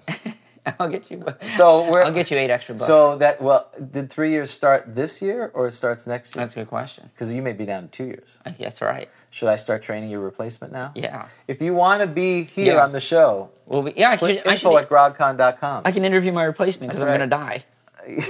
How are you feeling, Dan? I don't know. I'm doing okay. But I'm going to do my job. That's right. I need a replacement. Excellent. I love it. Well, I appreciate your dedication to the show. You're not just going to die without having a I'm going to give notice. Thank you. 2 years. 2 years. I'm giving my 2 years notice. Awesome. I will be dead. I appreciate that because we don't want the show. Our fans and friends would not want that to happen. The dice don't lie. Right. This is like 2.5 Men, right? When you're the original Charlie Sheen, and the other guy shows up. I don't. Well, watch someone that else. show. I didn't watch it either, but I knew something. I'm the guy who's the straight man, basically. Okay, so we talked. Then in Dragon 80, December of '83, the only discussion here is gifts for monsters in the Phil and Dixie area. So it talks about zombies are also hard to buy for. What do you get in an indestructible dead person? Get them a tie. Zombies are terrible dressers. And so they have a picture of that. Vampires are difficult to shop for because they're a monster who has everything. We suggest either a wake-up service or, since they hate this problem with mirrors, a portrait. So there you go. That's some of the examples. Yeah, so it's 1980s humor, very exciting stuff. So they talk about molds and jellies, and it wasn't that great. So there you go. Finally, in Dragon 92, there was actually something I would have liked back then, which was they had an advertisement for, it was the 10-year anniversary of TSR in Dragon December of '84. Oh, yes, indeed it was. And so they had a special, look for the yellow label, at participating retailers, up to 65% off dozens of popular TSR products. It was a huge celebration. So if you would have bought a hardcover book, Against the Giants, you would get Village of Hamlet, Hidden Shrine of Tamakuan, and The Dwellers of Forbidden City, and all the G series for $6. Are you serious? Yes. Wow. What do you think about that? We gotta look for that label. Right. Well, it's right there. That sounds great. And it was good for a year. So we should print that label out. That's right. Tape it to go to the bookstore. And see if they'll give it to us? I don't think we're going to find that package. No. And the other problem is it expired December 31st, 1985. Oh, they were smart. They put an expiration. Yeah. They realized this was going to go on. So 10 years packed. Wouldn't that be... You would have to pay $60 for all those things. Wait, was this in 1984? This was in December of 1984. So you get that thing that lasts for a year. It was the 10-year anniversary. They started with the whole year is that's very nice. Right, and they show you. This is also fascinating. In the early Dragons, they had a list of DMs who registered, kind of like not a sex offender list, but a DM offender Stay list. away from these DMs. Don't go to these DMs' houses for a game. They had a list of these people that you could DM because apparently, there weren't enough DMs. That's awesome. So it's Florida. Florida. Well, you should see. This is what I was going to mention. So here it is. Yeah, but I don't think I've looked at these before, and there never seems. There is. Enterprise 1701. That's right. What's the Fantasy Apothecary? I've never heard of that. Well, that's what I was going to ask you. The Fantasy Apothecary. I don't know. I've never heard of that. I need to inquire. I need to investigate. Enterprise 1701, of course, which is now Sci-Fi City. Sure, I used to go there all the time, of course. Yep. So there it is. Those are the two areas that you could go and get this deal back then. Yes. So I need to. We need to. The next game at Sci-Fi City, we need to bring this label in. Right, and see if they'll give it. And say to Troy, the manager there. Right. I'm here. Here's my $6. That's right. Where's my bundle? Sure. Where's my bundle? There's my Well, you have to buy a hardcover book too. Okay. You can do that. I think you could. Okay. All right. Where's your first edition hardcover? Oh, actually, they have been reprinted, haven't they? They have been. Can you just walk in and find? Well, they were printed 6 years ago. You can't Okay. find them. They're really hard to find. Those Already? Yes. Wow. They got really expensive because they were new. We needed. That's right. We do need a time machine. So I also just started looking through White Dwarf to see how, and the number that I found didn't really have a whole lot of holiday things. The only thing I did see in White Dwarf 48, and I posted this on Twitter, was there was a contest that that was posted. Let me see if I can. So, enter Games Workshop Christmas Adventure Competition, where you could win a gift voucher worth 500 L's. Pounds. Oh, pounds. That's what Yeah. that is. Yes. Imperial credits or whatever they're called. Yes. Games Workshop dollars. That's right. Games Workshop. How much is this module? 500 Games Workshop dollars. Right. What? Wow, this got really expensive. So yeah, this is. But you didn't. What you report out is you have not discovered a winner. Right. That was probably. We must find this. Right. I want to know the adventure. Absolutely. To me, that would be amazing. It sounds like there was no winner. Right. They're all bad. Yeah. Or it was like what we do. We have a contest and we just never finish it up. In fact, I have to do tomorrow. I'm glad you reminded me. Steve Herring, I got to send him his Dragon magazine. I got to get that out. So I got to put that on my list of things to do. Yes, I would love to know if someone won this contest and where is the adventure. That's kind of rough though. Like, what if only a few people submitted them? Right. And then they Games were all Workshop, garbage. Yeah, and Steve Jackson and Ian Livingstone were like, no, these are horrible. We can't. Rubbish. Everyone is below just a minimum competency level for publication. Right. This looks like 500 Imperial credits would be awesome. So if you know about this, please let us know. Because what we wanted to do was run a holiday themed and please. adventure. If you submitted an entry and you didn't win, right. and you now let us know too. We're not judging. We're not judging. We just want to see, and we understand you did that 35 years ago. We'll publish it. I would definitely publish it. We get Carlos to publish it. This did not win. Carlos would edit it, and it would be Castle Entertainment. Of course, if he thinks it's not good, then we can't help you there. His standards are probably higher than they're way higher than ours. In Games Workshop. That's it. In the day, perhaps I don't know. All right, but another interesting thing that happened 40 years ago, which you reminded me of, is the 40th anniversary of B2. That's right. Keep on the Borderlands was published in December of 1979. So 40 years ago, this month, the Keep on the Borderlands was published. Did you go through this, James, back in the day? Yes, many times. I did not. And I have something embarrassing I have to admit. I always thought it was keep on the Borderlands.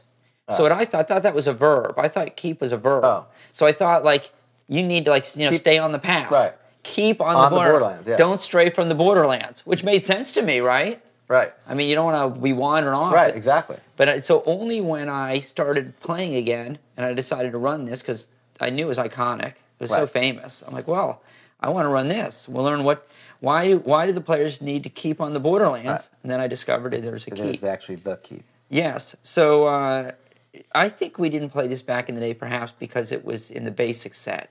And so maybe, I'm just speculating, maybe we sort of veered away from it because it wasn't a D&D. Well, for our group, we definitely played it because it was a module. And I think at the time, there literally was not a whole, at the game store, there was like you see in a lot of places. If you go to Walmart or Target or any large retailer, they don't have a large selection. They may have a couple of books or they have the starter set. So in the bookstores that were near my house, there was the red box, and maybe a player's handbook, maybe a DMG, and maybe a monster manual. Yeah, what's interesting is they actually tell you on the back, everything, I guess, that's available can fit on the back here. So this is not a lot. I mean, you're obviously not going to necessarily have all of this. Right. So yeah, you didn't have a lot of modules. And actually, I think one of the criticisms, if I recall correctly, of the early modules is that so many of them were high level. Yeah. Right? Because a lot of them were tournament, like the G Series tournament. There weren't a lot of low level models. Like, let's go through the G Series is all high level, right? Yep. Obviously, the D, of course, because it comes after G, and the Q as well, of course. Yep. C1, Hidden Shrine of. It's 4 through 7. Thank you for saying that before I had to pronounce that. No, T1 was the AD&D That was the low AD&D level, intro one. and I went through T1.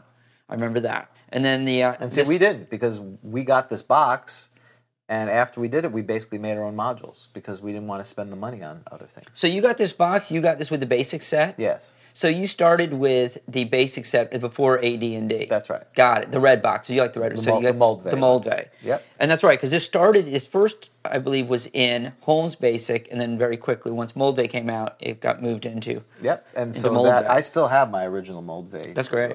In there. This is the original. And the S, which of course just is special, right? They're not Yep. connected. Tomb of Heart is obviously crazy high level. White Plume Mountain is high, and Expedition to the Barrier Peaks is high as well, I believe, right? Or at least they're not low level. Oh, yeah, they're not. Yeah, they're at least 6 level. So if you want to have a low level module, unless you were looking for found something in Dragon magazine, like Citadel by the Sea or something like that, it was Keep on the Borderlands and Village of Hamlet. That's right. What did you think of Keep on the What did you and what do you think of Keep on the Borderlands now? So back then, I thought it was great. As far as it was what we wanted, a thing with lots of monsters that was relatively easy to run, and and there was this thing of if they picked the wrong cave, death could come quickly, which I thought was really super cool. Did you notice? I was reading this last night, and I noticed that Gary says that you might want to give the players, like somebody in the keep, gives them advice that you want to stick to lower level. Right. Which I always thought was interesting because, well, number one, it's so Gary's trying to say, try to avoid that from happening, right? That you wander into the temple ogre. of evil. Yeah, spoilers, chaos or right? whatever. If we may say some spoilers here. It has been 40 years. We feel right. like If you haven't played it by now, and but I always wondered, well, why does that guy know about it? So they know about they know. Well, why does this guy sitting at the bar know about it? But I'm sorry. So yeah, so it delivered what you were looking for back in. Well, it did, and it was a common thing of reference. I mean, you can see here that some of this was, even though it's my module, someone else rewrote some of the things. They rewrote some of the rumors. I wonder if this is the first example of a rumor table, because the rumor tables became quite popular, right? I mean, I know Vic Dorso, even in a recent game, in the Keep of Blood Red Falls, you go to the bar, you ask people stuff, and you see him rolling behind the screen. Sounds like he's got a rumor table. Exactly. So I wonder if this is the first one. This is interesting. This person changed some of these to false. They must have changed the adventure up, because an ogre sometimes helps the cave dwellers. He says false. He must have changed that up. Yeah. The ogre's not helping the cave dwellers. If you get lost, beware the eater of men. Oh, he took out the, is that the owlbear or minotaur? It's the owlbear or the minotaur, yeah. True, a fair maiden is imprisoned within the cave. So he put a fair maiden in the caves. Yep. He or she. He. And, now how can you do this? He changed Briark. How about that? Briark is Goblin language for we surrender. Of course, it's the alarm. Yeah. Which, of course, is now quite well known. That's right. Briark.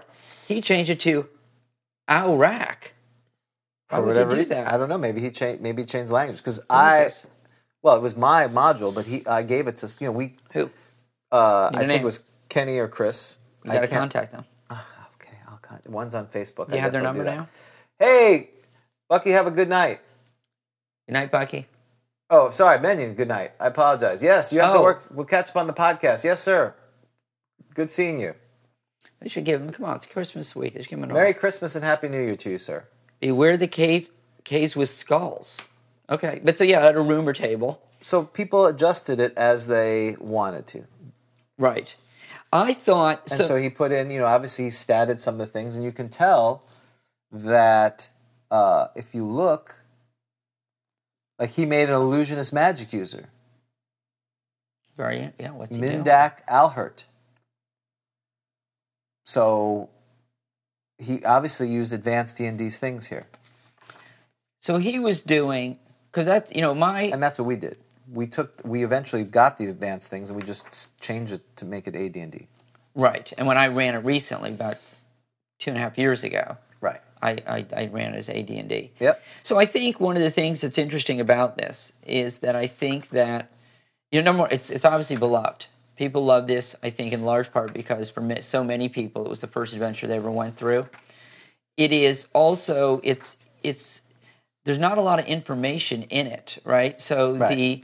the NPCs are not well fleshed out. They don't even have names. They don't even have names, just the bailiff, or the jewel merchant, whatever. And you're not given any information as to why the monsters are in these caves. Why are they all there together? Yep. So close together. What's going on?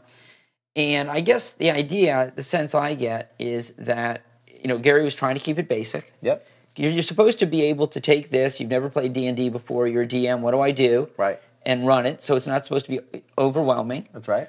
You're not supposed to think too much, right? You just you go, you kill. You don't ask a lot of questions Right. about why are the hobgoblins next to the orcs, whatever. But it does also. I know a lot of people really like it too because if you are an experienced DM, it gives you a lot of opportunity to be creative, right? To why are they next to each other? To have a real good backstory, a lot of intrigue with the keep. And so I guess for a lot of people, they really like it because it works on both levels. Yes, right? That's right. It's simple in that if you're not going to ask a lot of questions, more importantly, your players are not going to ask a lot of questions. We have to go back to that time frame where I think it would be more difficult to run now in some ways because a lot of younger players have been conditioned by computer games, so they have the computer game phobia where if it's not a list of options, but they're also used to reading a lot of narrative. When they interact with the NPC, there's a whole bunch of story that they do, where here you don't have a whole bunch of story. So I'm curious, you have, what is the reference point? People played Monopoly and Risk and this type of thing. They don't really have a reference point. So simple, go to the dungeon, fight monsters, and get them out is a pretty simple narrative. And most people are not going to be like, well, why is this keep here? Or, what's the Castilians' background? How many fourth generation? You could do all that, but you don't not necessarily to start with this. Well, that's right. That's right. And it did sort of set up this iconic, you have a home base. Right. Right, and you venture out, and you come back, and you can level up, and you can recuperate, and then you head back in. And so it permits that.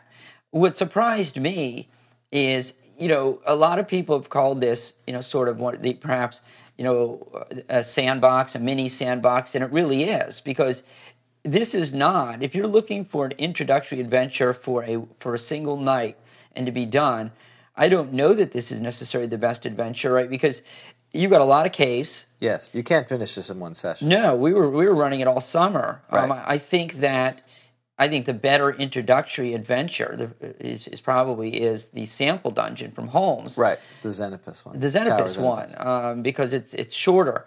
This one would take longer. There's a lot of caves, so if you're going to run this one, keep in mind that there's a lot to do here. You could be there for a very long time. And that was the value that I think it was. It was that you could run a whole summer. If you had this box, you were off for the summer, this could be everything you needed. And when your guys were done, they were third or fourth level. I do think that, I would think that at a certain point you want to start fleshing out background and things because, I don't know, can you really, how many sessions? I don't know, maybe for a long time, session after session of going in and killing the baddies and getting gold and going out. Maybe when you're first learning D&D, you can do that for a long time, and it's a lot of fun. Right. When I ran this, I think I was not in a great place to run this because I was kind of in between. I'd never DM'd before. I hadn't played D&D for about 29 years, so I needed something pretty basic. In the same vein, I was older, I had played D&D, so I understood and appreciated a good backstory and, well, why are monsters here?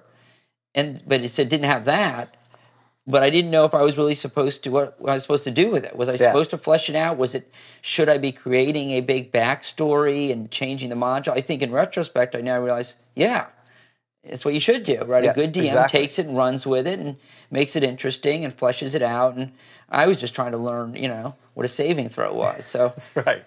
Getting back into it. Right. So I was sort of not, and I had advanced players who were used to things that were more sophisticated. So I don't know. In retrospect, I don't know if it was the best adventure to run for me right getting back into the game. But there's more prep than you probably would have wanted to do. To be sure. In retrospect, I should have run Towers Enemies.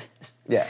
Like 12 rooms or something. Right, 12 rooms, and you go here, you do this, exactly, and you get out. It was a lot of prep. Just prep, not in terms of what's the backstory, just like, okay, where are the traps, what's in the caves. And what was really hard is I didn't know what cave anyone was going to go into. Right. So I had to be ready every adventure for the whole thing, every cave. So right. I was reading this thing, the whole thing, before every session. Right. And at the end of the month, I'm like, I can't take it anymore. I just emptied the caves, had them attack the keep. I love that. That was great. Well, it was fun because I couldn't take it anymore. I'm like, I cannot read as good as it is. Right. I mean, I've literally probably read this module probably 10 times. Yeah. You know? Well, and it's interesting that, to your point, that it's too large for an entry-level introductory module because it's so pervasive. And it assumes, I mean, today what's interesting, it's and I like to think special instructional module. Yeah. In that, I think probably also the history is that someone is going to take action.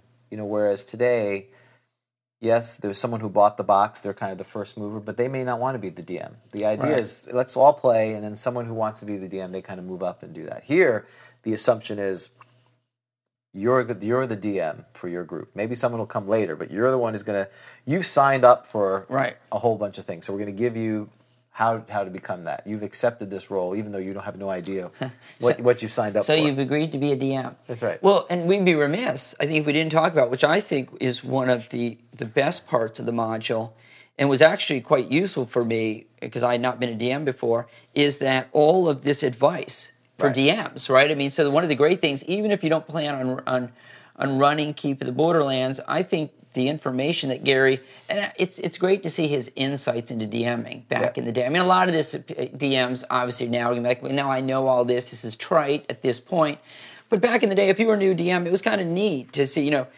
Gary's like, if they miss a secret miss a secret door, they miss a secret door. Right. Don't give things to your players. If they go into the wrong cave, so be it. They've gone into the wrong cave kind of stuff. So it was interesting, though, to see Gary's insights. Play the monsters intelligently. I remember he recommended, which of course was famous advice for him, or if they're stupid, play them is not very smart. Right. And they'll repopulate the caves. So if they leave, they're going to, stuff's still happening back at the caves. So I thought his advice for DMing was really good. And that's probably, the whole thing, that's probably my favorite part of B2. He says here, and I like some of the advice better in B2 than some of it in the DMG, because the DMG almost comes off as the insider trading, insider's guide to DMing, where you're part of the secret club, and it's you against there's almost an antagonistic kind of thing. You're the maker of worlds, and and if you're a player reading this, yes, you should be death. Instant That's right. death. I've told you that many times. If you quote from that, it's death, page 8, not the chapter and verse. Right. Here, do I get a saving throw? No, there's no. It's instant death, both physical and virtual death. But here he talks about, like you said, that he should be neutral. That you're not out to get the players.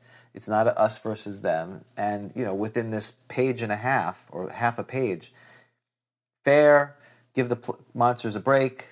If they do dumb things, there should be consequences. If they do good things, don't be sad if they do that. Very good guide. And in fact,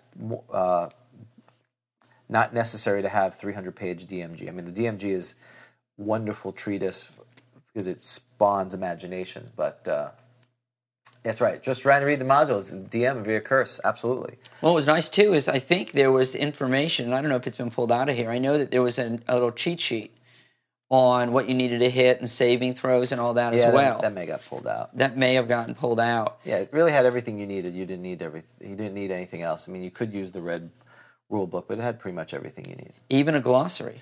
Right, which again is a good thing, because a lot of these terms, if you weren't into the fantasy literature, I didn't know what a Castilian was. No, and I didn't know how to pronounce it. And, there's tips for players, too. And what I thought was interesting, too, is that Gary here says that the party... Number one, they need a marching order, and that's a classic. What's your marching order? Then they should have a caller, which I don't think we did back in the day. I don't know that many groups do that, but Gary said you should have a caller. Tips for the players should be organized and cooperative. So we should probably, before every game, read this. Like a sacred reading of the text. Yes, all read this out, right? All together. Let's read this. Now the listening of the word.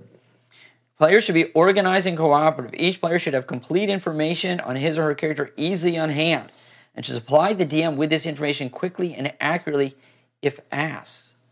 As parties will usually involve a variety of alignments and classes, players should work together to use their abilities effectively. Arguing among players will cause delays, attract monsters, and often result in deaths of some or all of the members.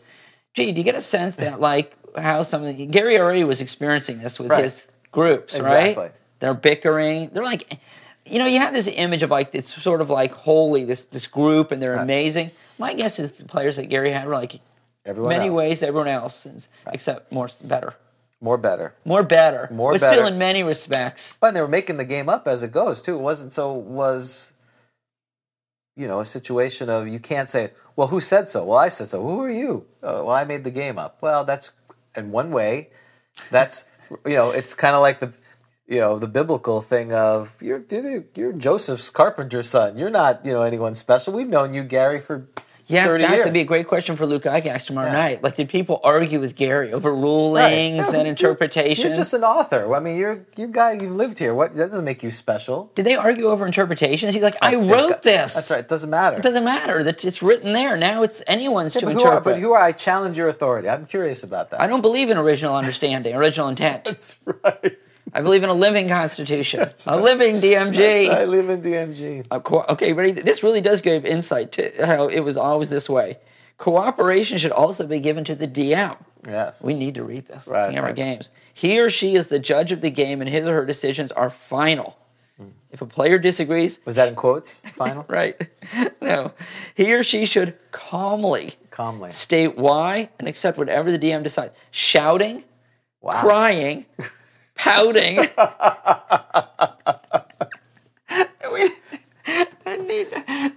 You need to post this on like every game that you run a meetup. That's right. You need to like post this as a reminder, right? We need to have little cards made up of this, hand them out.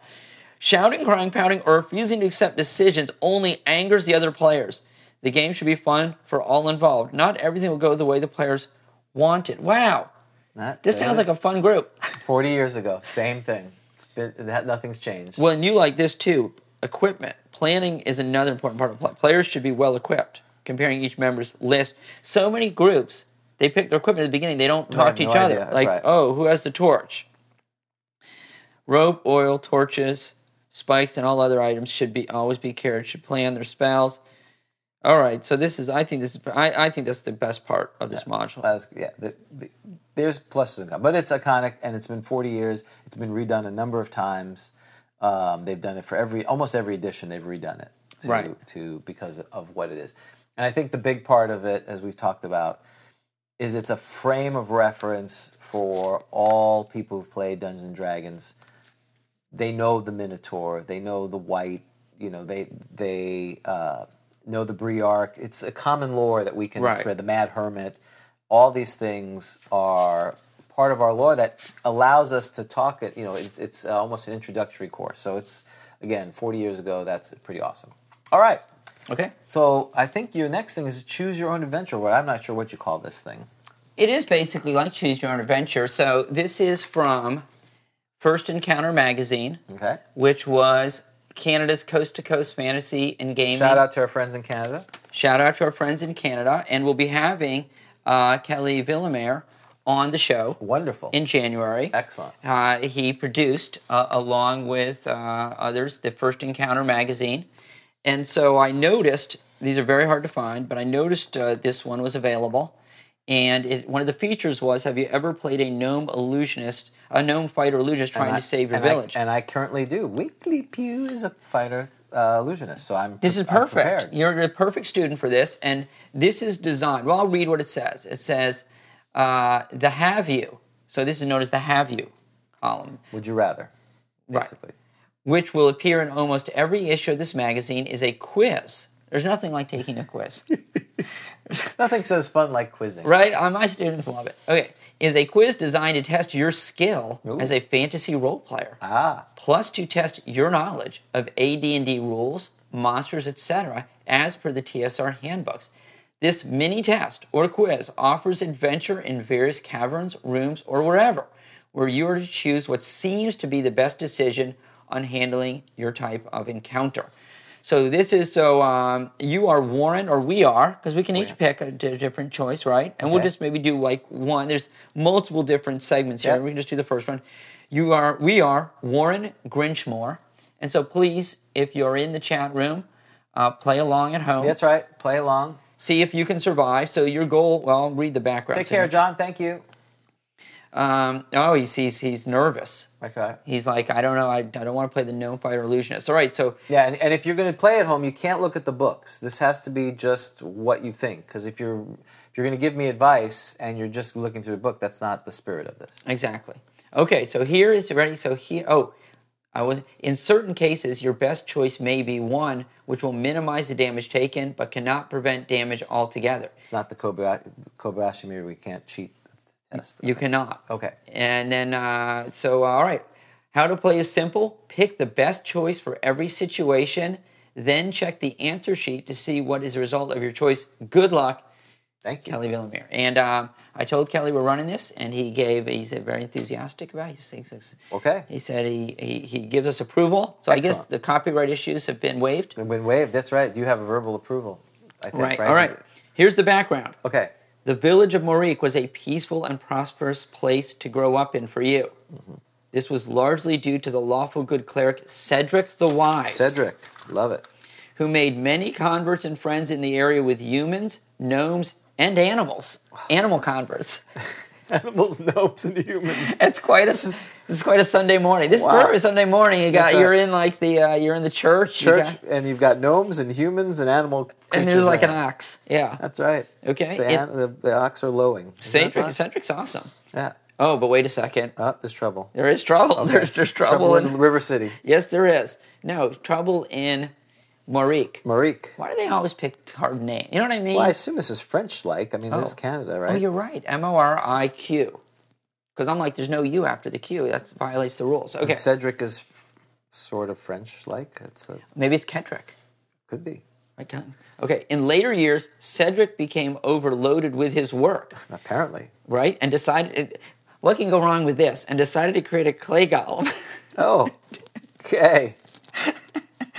Wait, how do you create a clay golem? So there's the first test. How high level is Cedric if he can create a clay golem? Can clerics do that? I thought it would just be magic. No. Oh, okay. In fact, I think that's the only golem that a cleric can make, if I remember correctly. So when you see a cleric creating a clay golem, you know, like, whoa, don't mess with that, dude. What level do you think it is? Because this is always fun. Because you have. I'm gonna say I have no concept. I'm like third. I'm gonna say 12th level. 12th level. I believe it's 16th level. Wow. But I could be wrong. You look that up. I'm gonna keep reading. Yeah. Okay. Because of the people's trust in Cedric, they soon grew accustomed to this figure of clay. Is that his name? Clay. Figure Clay's name. Clay. Name and what he is. All was fine until an evil illusionist. Oh, they're always the baddie. An evil illusionist named Maximius. Maximius. Maximius. Maximius, right? Right. Okay, Maximius. Maximius infiltrated the cleric's abode, killing Cedric in his sleep, and somehow gaining control over the golem, which he used to rape and pillage the village. Rape? You know it's the early 80s. Wow. It's early 80s D&D, my friend. This is an anatomically correct golem? Horrible. Horrific. Well, they may be using it not in the literal sense, right? Okay. Yeah. This is terrible. So this clay golem is running amok. Is raping and pillaging the village. Right. After recovering from their initial fear, the villagers started sending out hunting parties to seek out Maximius's new nearby home in order to destroy the golem. One party managed to return with great success, bringing with them the dead body of Maximius, along with many bodies of men from the party who died fighting the golem. Garth, the leader of the party, told the villagers that the lair is filled with many false illusions created by Maximius, but the golem still inhabits the building and kills any living thing that it comes across.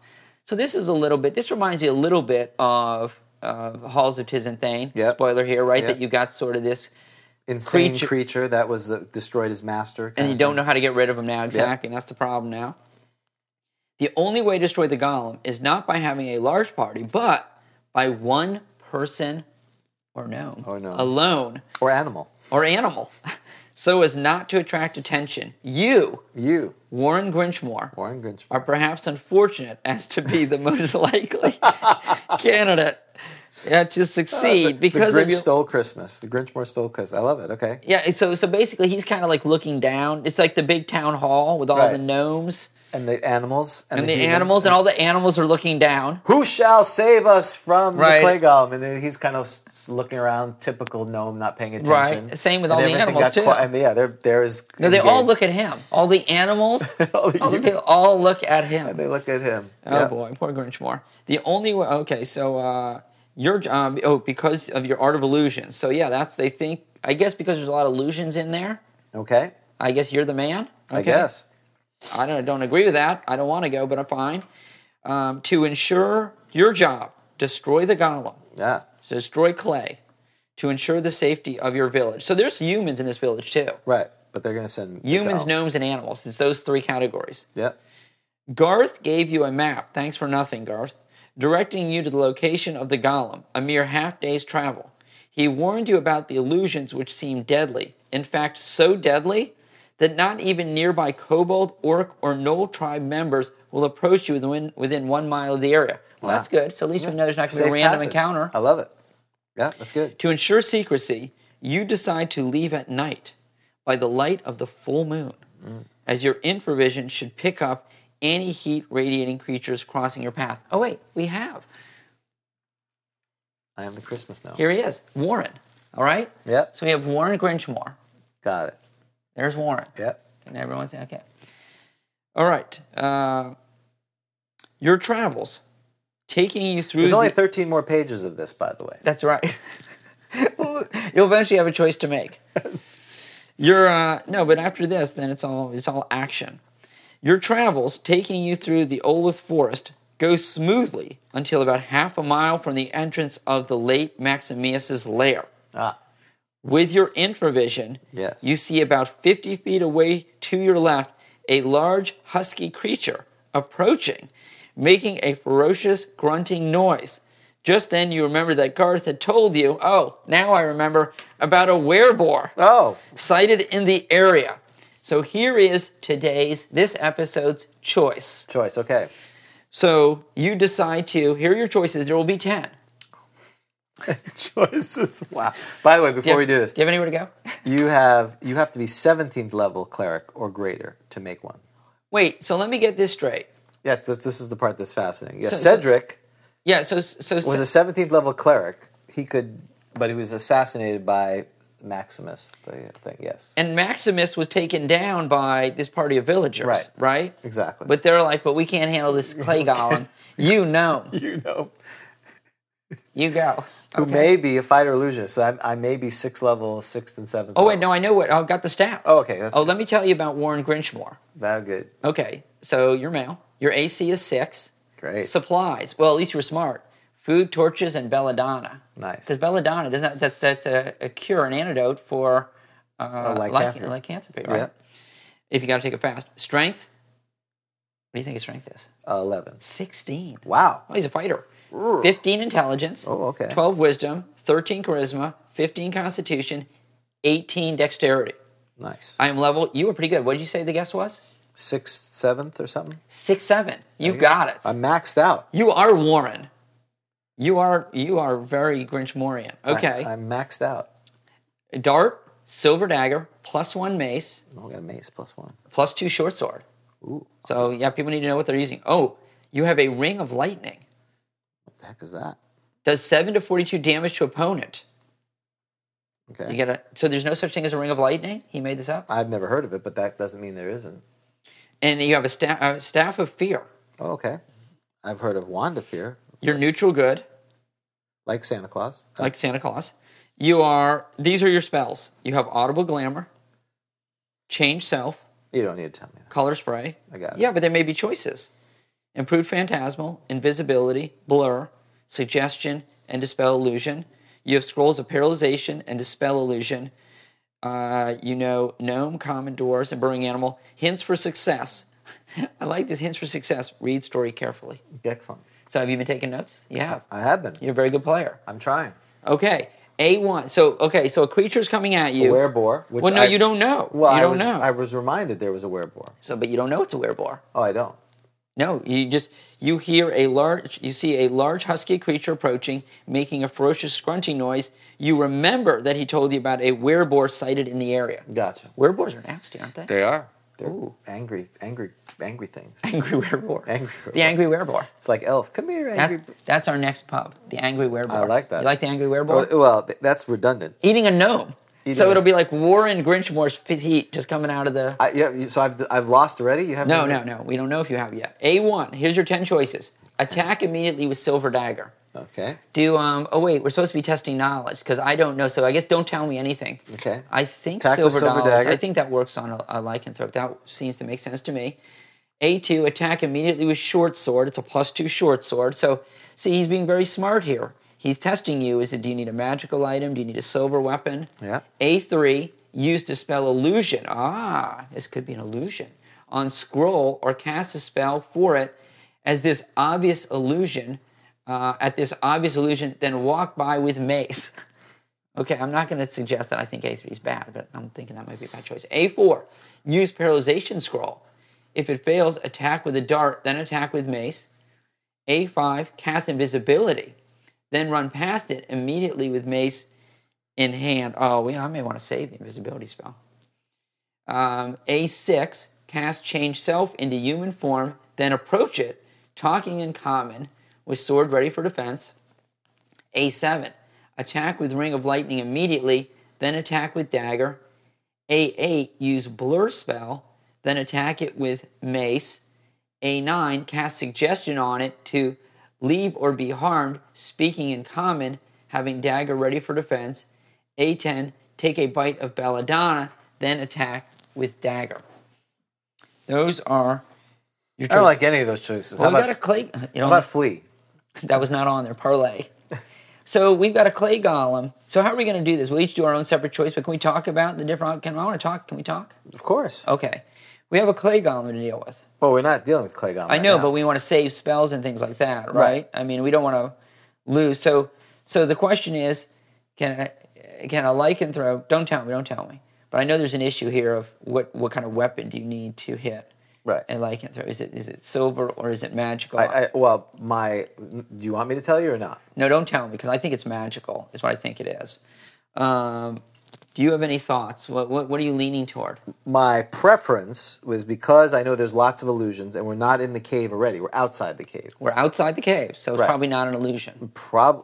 Or if it's an illusions for the most part, if it's done by the rules. Illusions are not permanent typically, unless they're concentration of that. It's very likely that would be later in the thing. So we should probably strike off A3, use dispel illusion. Yeah, I would hate to use that right away when, again, we get it. I would say... Well, right, what would you say? What do you like between silver and short sword? Of course, I would use a short sword. Because you think you need magical. Well, I think silver will work, but I would do more damage with the short sword, and it's plus to hit. I like, the paralyzation scroll isn't a bad idea. No, the paralyzation is a good idea. Because you probably can't paralyze a clay golem. Paralyzation probably only works on... That's right. Now, a wereboar is part human, right? Right. Okay. So paralyzation's a good one. Invisibility's not bad, but we may want the invisibility to sneak up on on clay. Well, clay golems are very powerful. I don't know all the things, but they have some very powerful things. I could cast invisibility and sneak by. Some were creatures have a heightened sense smell, so I would suggest fighting. But you want to try? I think I want to try to cast suggestion first, because maybe I wouldn't have to lose your hit points, and that fails an attack. What do you think? Right, change self is not good. Dispel illusion I don't like. I'm not taking I like suggestion. Or attacking with the sword, and then followed by paralyzation. And the bite of belladonna first, I think, is a bad idea. I think you take the bite of belladonna after you've been, right? Yeah, I wouldn't worry about it right now. I wouldn't either. Okay, so what is your James? So there. I'm sorry, Warren Grinchmore. I'm going to with the crowd, and Bucky's not sure either. He likes the belladonna and the dagger. I'm going to go with the paralyzation. I think I'm going to. I don't anticipate fighting a lot of monsters in here, so I'm going to assume that this is a creature. So I'm going to cast paralyzation. Okay, so James has selected A4. With my backup being A2, which Right, is so you're using a paralyzation. You have a scroll. Yeah. Right, so you're cast. Okay, so you're A4. Right. There's no backup. That's A4. That's it. I'm doing A4. I'm going to do A9. I feel like we're ordering a meal. That's right. I'd like A9, please. I'd like to get the A9. How's the paralyzation today? Yeah. I'm How going to is do the paralyzation today? Is it good? Is it good? We have a fresh? special suggestion. Yeah, it's a little. It's a little. Yeah, just between you and me.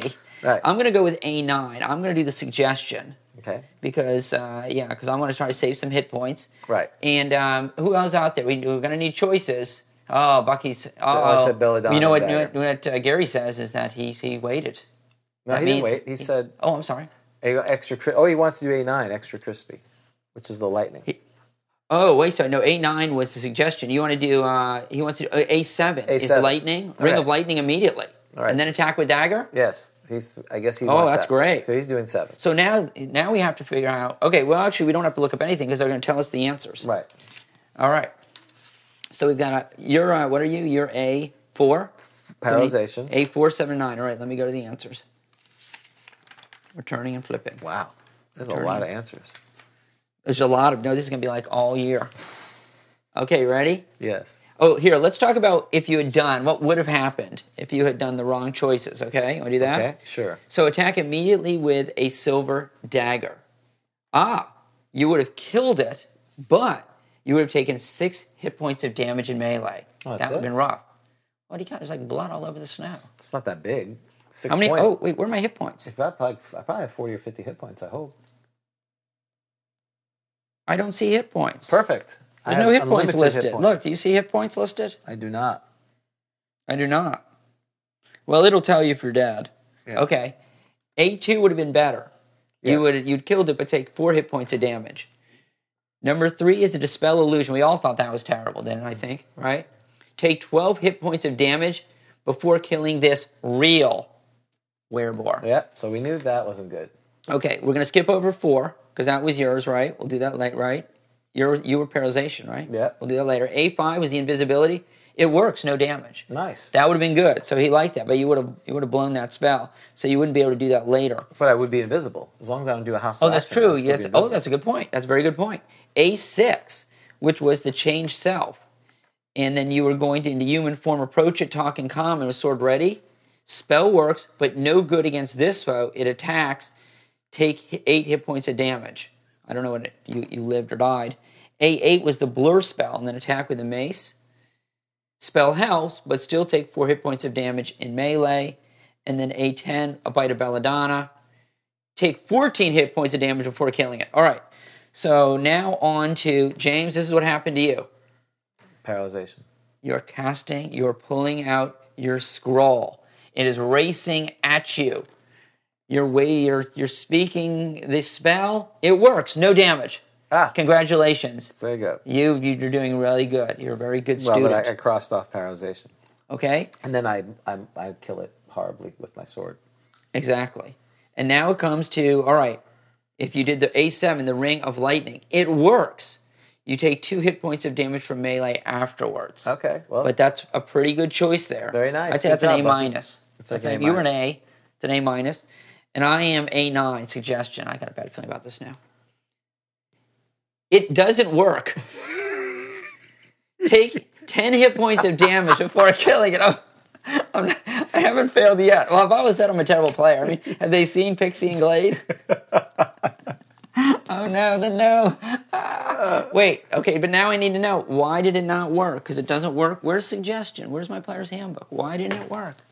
Maybe it took a save? Yeah, maybe it got I'm sure he gets a save. Oh. Like Canthrope. That's funny. That's not funny at all. All right, so Illusionist, suggestion spell. Well, I assume it's going to send me back to Magic User, right? Suggestion is, it's... 3rd level Magic User. Mm-hmm.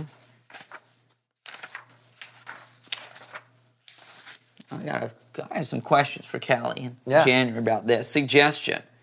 When this spell is cast by the magic, he or she influences the actions chosen. It's just, you get a saving throw. The creature to influence must, of course, be able to understand the suggestion. Maybe that's the issue. Maybe he doesn't understand in common. When he's a boar, he doesn't understand. Oh, maybe when he's in boar Right. shape. Oh, so that's, I'm learning. I like this. It says they have their own language, which is spoken in addition to common, but then the assumption is, can they understand common if they're in their were-boar shape? Oh, okay. But this is useful because you may have a DM that says you don't want to risk it. Right. You may disagree, but remember what we just read from Keep on the Borderlands. That's right. The DM's decisions are final. Correct. So he may have been coming at me as a big boar, and he doesn't understand common, and it didn't work. Okay. Because otherwise, can it work on any We gave you the lightning, I thought. I think he originally did Belladonna and Dagger, but then I thought you was joking about A and I as a food order. Okay, well, whichever one you did, now you see this is the fun of this thing. So. Oh, he used the Belladonna. So what would have happened? So that got 14. Oh, wow. That was a big hit. Oh, he's an honest player. Right. Well, that's why he's a good player to play. You're doing the best. All three of us are still alive, though. Yes. But you're doing the best. Well, apparently none of them. You can't die in the first edition. That's the issue true. I have. Oh, that's nice. That's sweet. Why couldn't he? I'd like the adventure to end. You're dead. Yeah, they should have been like play dead, like curling a ball. Now you're really dead.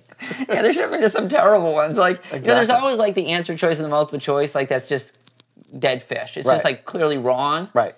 Yeah, we needed one of those. Absolutely. Okay, but here's the good news. After the first edition of Have You, but Warren Crinchmore is alive in all three parallel universes. We're still moving. He's still moving. That's right. All right.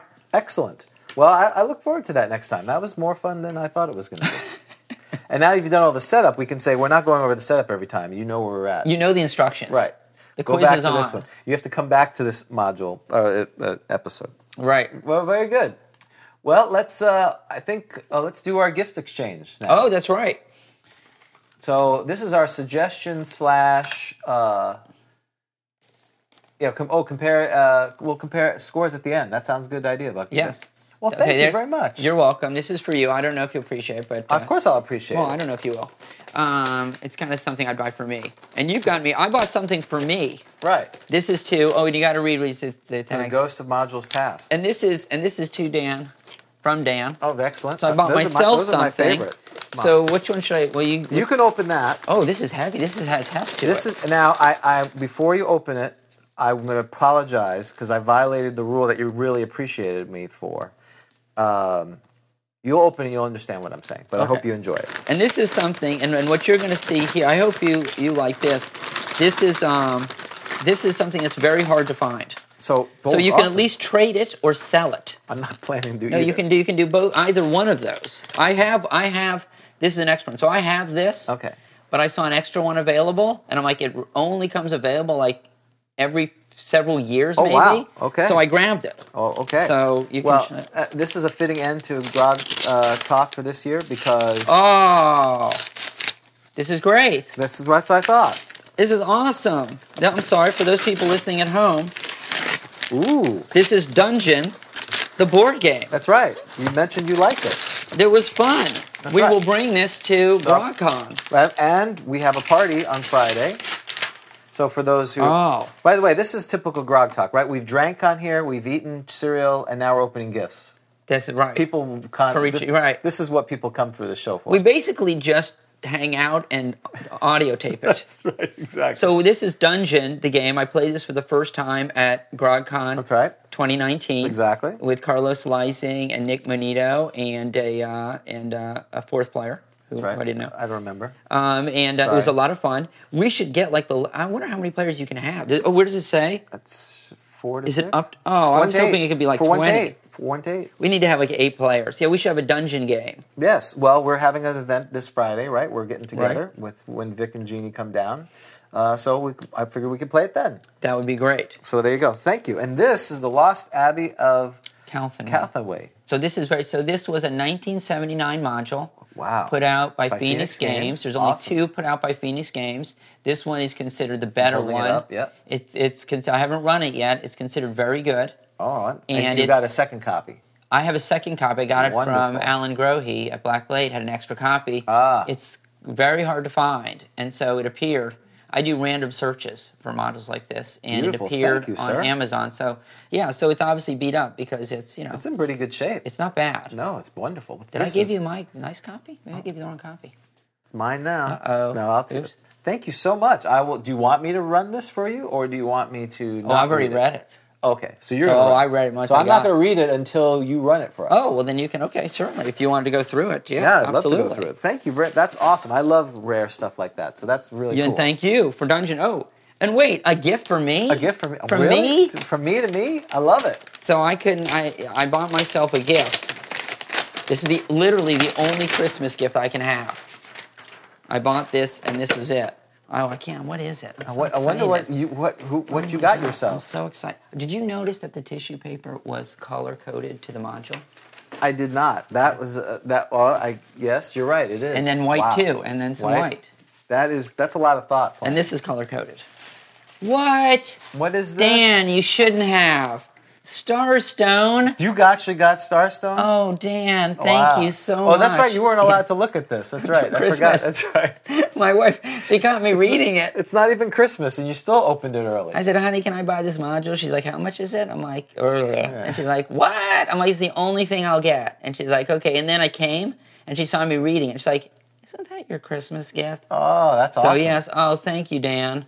That's awesome. So, yeah, so from Northern Stages. So what is the history? What is the history This is more of rare Starstone? than this. I bet. What is the history of Starstone? So this is Paul Vernon, which, Okay. as you may recall, Paul Vernon did a lot of publishing in White Dwarf.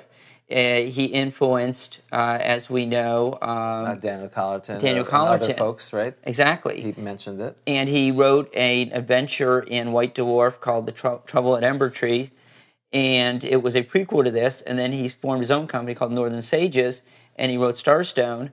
And he was going to do additional ones, and they never came out. And only so many of these were issued. And so it's just, I mean, a lot of it is just sort of the fact that it's crazy rare. But people consider this to be a great, one of the all-time great adventures, Starstone. It's So you're actually going to run that? Absolutely. Oh, Probably good. the summer's going to take a little bit more time. So maybe the summer coming up. So, yes. So there it is. So, all right. And if you're in the Orlando area, I mean, Dan does put up on meetup.com, our Central Florida Grognards Guild. If you're around, we'd love to have you because it's not a standard group. So that's congratulations. Right. A lot of one-offs. You know, that was very thoughtful of Dan to get you that. He is so sweet. He knows exactly what you want because you've mentioned it a number of times. Yes. I'm so surprised he found it. That's right. So what are these other things that you have? Okay, so these are Christmas poppers, right? So in England, we've really become Anglophiles. We have. Yeah. So you pull these, and I think they pop, and there's little gifts in there. And did you make these? No, I bought these. Ah. I'm not that good. I was going to say, because this is impressive. No. So I think you just pull. You ready? So I'll go for it. I think you just pull it. It didn't really pop. It's not pop. And then stuff comes out. Okay, here we want to. Oh, that was a little better. There was some pop there, right? Yeah. Wait, You owe. it's just this? Wait, that's it? I feel like it's the little Orphan Annie. Wait, That's right. it's a little notepad? Drink more Ovaltine. No, I got. I just have a little notepad. So I guess in England you do these things and you. These gifts are terrible. This is the history of Tom Smith. So there's a little story, What? which I'm not going to read here Why not? because it's about 5 paragraphs here. If you want to read the story of Tom Smith. What? These gifts are awful. Apparently these gifts are just like stocking stuffers. They're little treats at the end. So unfortunately, Menyon and our friends who came from the United Kingdom are not here anymore to kind of school us on this. But so I have some kind of magic trip triangle thing. That's my gift. Did Tom Smith invent poppers? I don't want to read this whole thing. Yeah, I don't know. Oh, man, these were not very good gifts. What did you get? I got some kind of thing that you're supposed to like take apart. It's like a magic triangle. And you got. That's terrible. What did you get? Oh, you got a notepad. You can write down what you really wanted. This is so small. I want Firestone thing. Which, by the way, I forgot to show you those. I got to show you that next week. But Fire stuff. Okay. So well, that ended. It was sort of anticlimactic. so some traditions maybe don't cross the pond as well as others. Well, I think some poppers are stuffed with better stuff. What? This clearly. Wait, you got more stuff's coming out? There's something else in Hey, here. why'd you get all this stuff? And I just got. You should look in. Oh wait, hang on. Wait. Oh, the hat. Then you wear the hat. Oh, look, I got that too. Is it the same thing? And then there's a hat. You wear the hat. Is that a hat, really? You do. Is that on? You do. It's got to get bigger than that, doesn't it? Yeah, keep opening. Oh, okay. You do realize. Ah, see, that's what I was afraid Here, of. you take mine. Oh, that's okay. You do realize once it's on the internet, That's all right. it's out there forever. It's like, there you go. I'm not putting it on because I know that that's what you're going to make the cover. You know, the still. That's right. The freeze frame. That's what I'm going to do. So I'm not putting it on. This is the same thing, the history of Tom Smith? Yeah, so what you do is you get the history. He probably invented the popper, don't you think? I would say so. And then, the gifts were terrible. Yes. I would say novelty good for us, but the gift... He introduced the paper hats, and he toured the world to find new and unusual ideas for the gifts. Ah. A small love motto in the tissue paper. He created enormous interest in this product. Okay, yeah, so it's basically describing... Okay. The Wonderful. history of the popper. That's not wonderful. It's terrible. It's not that great. It's awful. Where's the trash bin? We'll worry about that later. Don't worry Right in about the that. trash bin. Okay. So some other gifts that I think if you have, a lot of us have people that they don't play D&D or they don't play fantasy role-playing games, but you want to try to introduce them, like my wife, who has no interest at all. Why would you want to introduce them? Well, maybe you don't. Maybe your sons or whatever. So I have a couple of games that are D&D-like that you can get them involved with. One of them I've talked about before, which is Diablo 2, this one right here. Let me move this out of the way. Oops, sorry, Dan. So this is kind of a D&D in a box, and you make up characters, and it's based on the video game, but it's a D&D, and it has random generator. These are still available, and it's a good way to get into D&D without not having all the rules. So you can look at that. And Tabletop RPG, no computer required. Boy, they have to say that nowadays, don't right. they? Well, this came out in 1999. So Diablo 2, so this is like a D&D... Right, it's a D&D adaptation of the video game of Diablo. So you can play the story of Diablo, but using Dungeons & Dragons. And you can use it as an introduction to role-playing games? That's right. So it's a little bit like the Dungeon of its time? Because a lot of Yes. people probably played Dungeon first and then played... Yeah, so it has random tiles. It has dice. You make saving throws. It has the dice that come with it. And you have characters, and they have the powers that they have in Diablo. So they're sort of like, wizard and paladin. Mm-hmm. So it's good enough to get them involved with a D&D-like game. Okay. So that goes there. If you wanted to torture your family members. That's right. Who have no interest. So another more of a board game type of thing is Temple of Elemental Evil, this is redone, I think, in 2014, 15. So this is really a board game. You have characters with skills, and you pull out tiles, and it's the dungeon floor. And as you pull out the tiles, monsters appear, and they're cultists and the things from the Temple of Elemental Evil. So, and then you either defeat one of the elementals or a dragon or something like that. So it's a lot of fun. It's not D&D, but in fact, you don't have a dungeon master. It's a cooperative game. You're all working together. So you get the flavor of D&D, working together, hopefully not arguing, as Gary said. And it develops a story, and hopefully it will cause them to be interested in these type of games.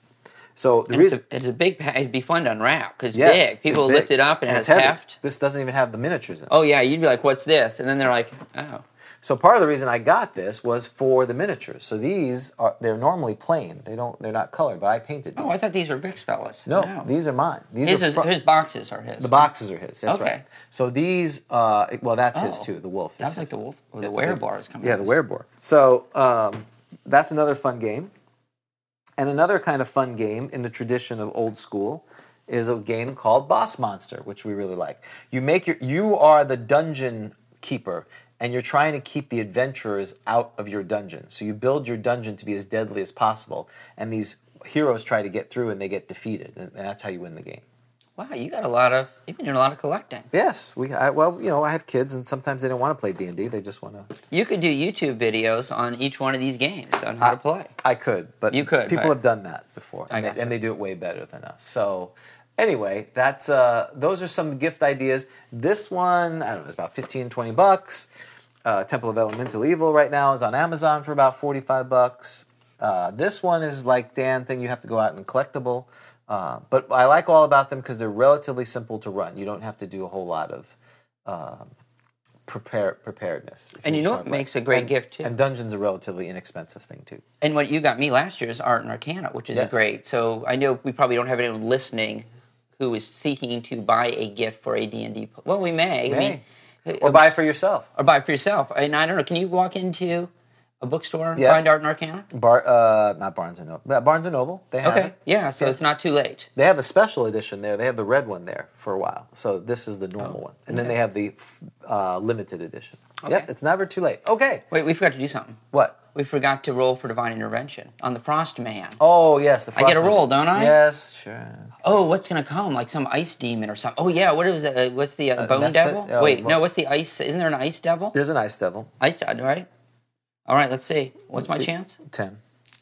Because that would take the Medusa. What happens then? I don't know. We have 2 new mana monsters? We have to retcon it at some point. 79. These dice roll really high. See, once again, the DM, I don't worry about something until I have to worry about it. Yeah, you're right. I'm like, let's see if you roll. That's a pro tip. Right. So I'm like, yeah, let's worry about it after. So it didn't happen. You're still stoned. Medusa's wandering around, going after Santa Claus. That's right. Which we may have to figure out, adjudicate that. Well, you do need to roll a D10 because we have to say how well this podcast went. Okay. All right. So D10. Right, all right. Holiday special, 4. That's our highest rated holiday special ever. That's right. The best one we've ever had. It's our best. I think this has been our best holiday special. It is, and probably we'll do it again. So again, we're on YouTube, we're on Twitter, website, Google Play, iTunes. Please review, like, and subscribe. Our things are moving up. Again, we appreciate it. Really, this has been a great year. So I wanted to also talk about this week coming up, because today is Sunday.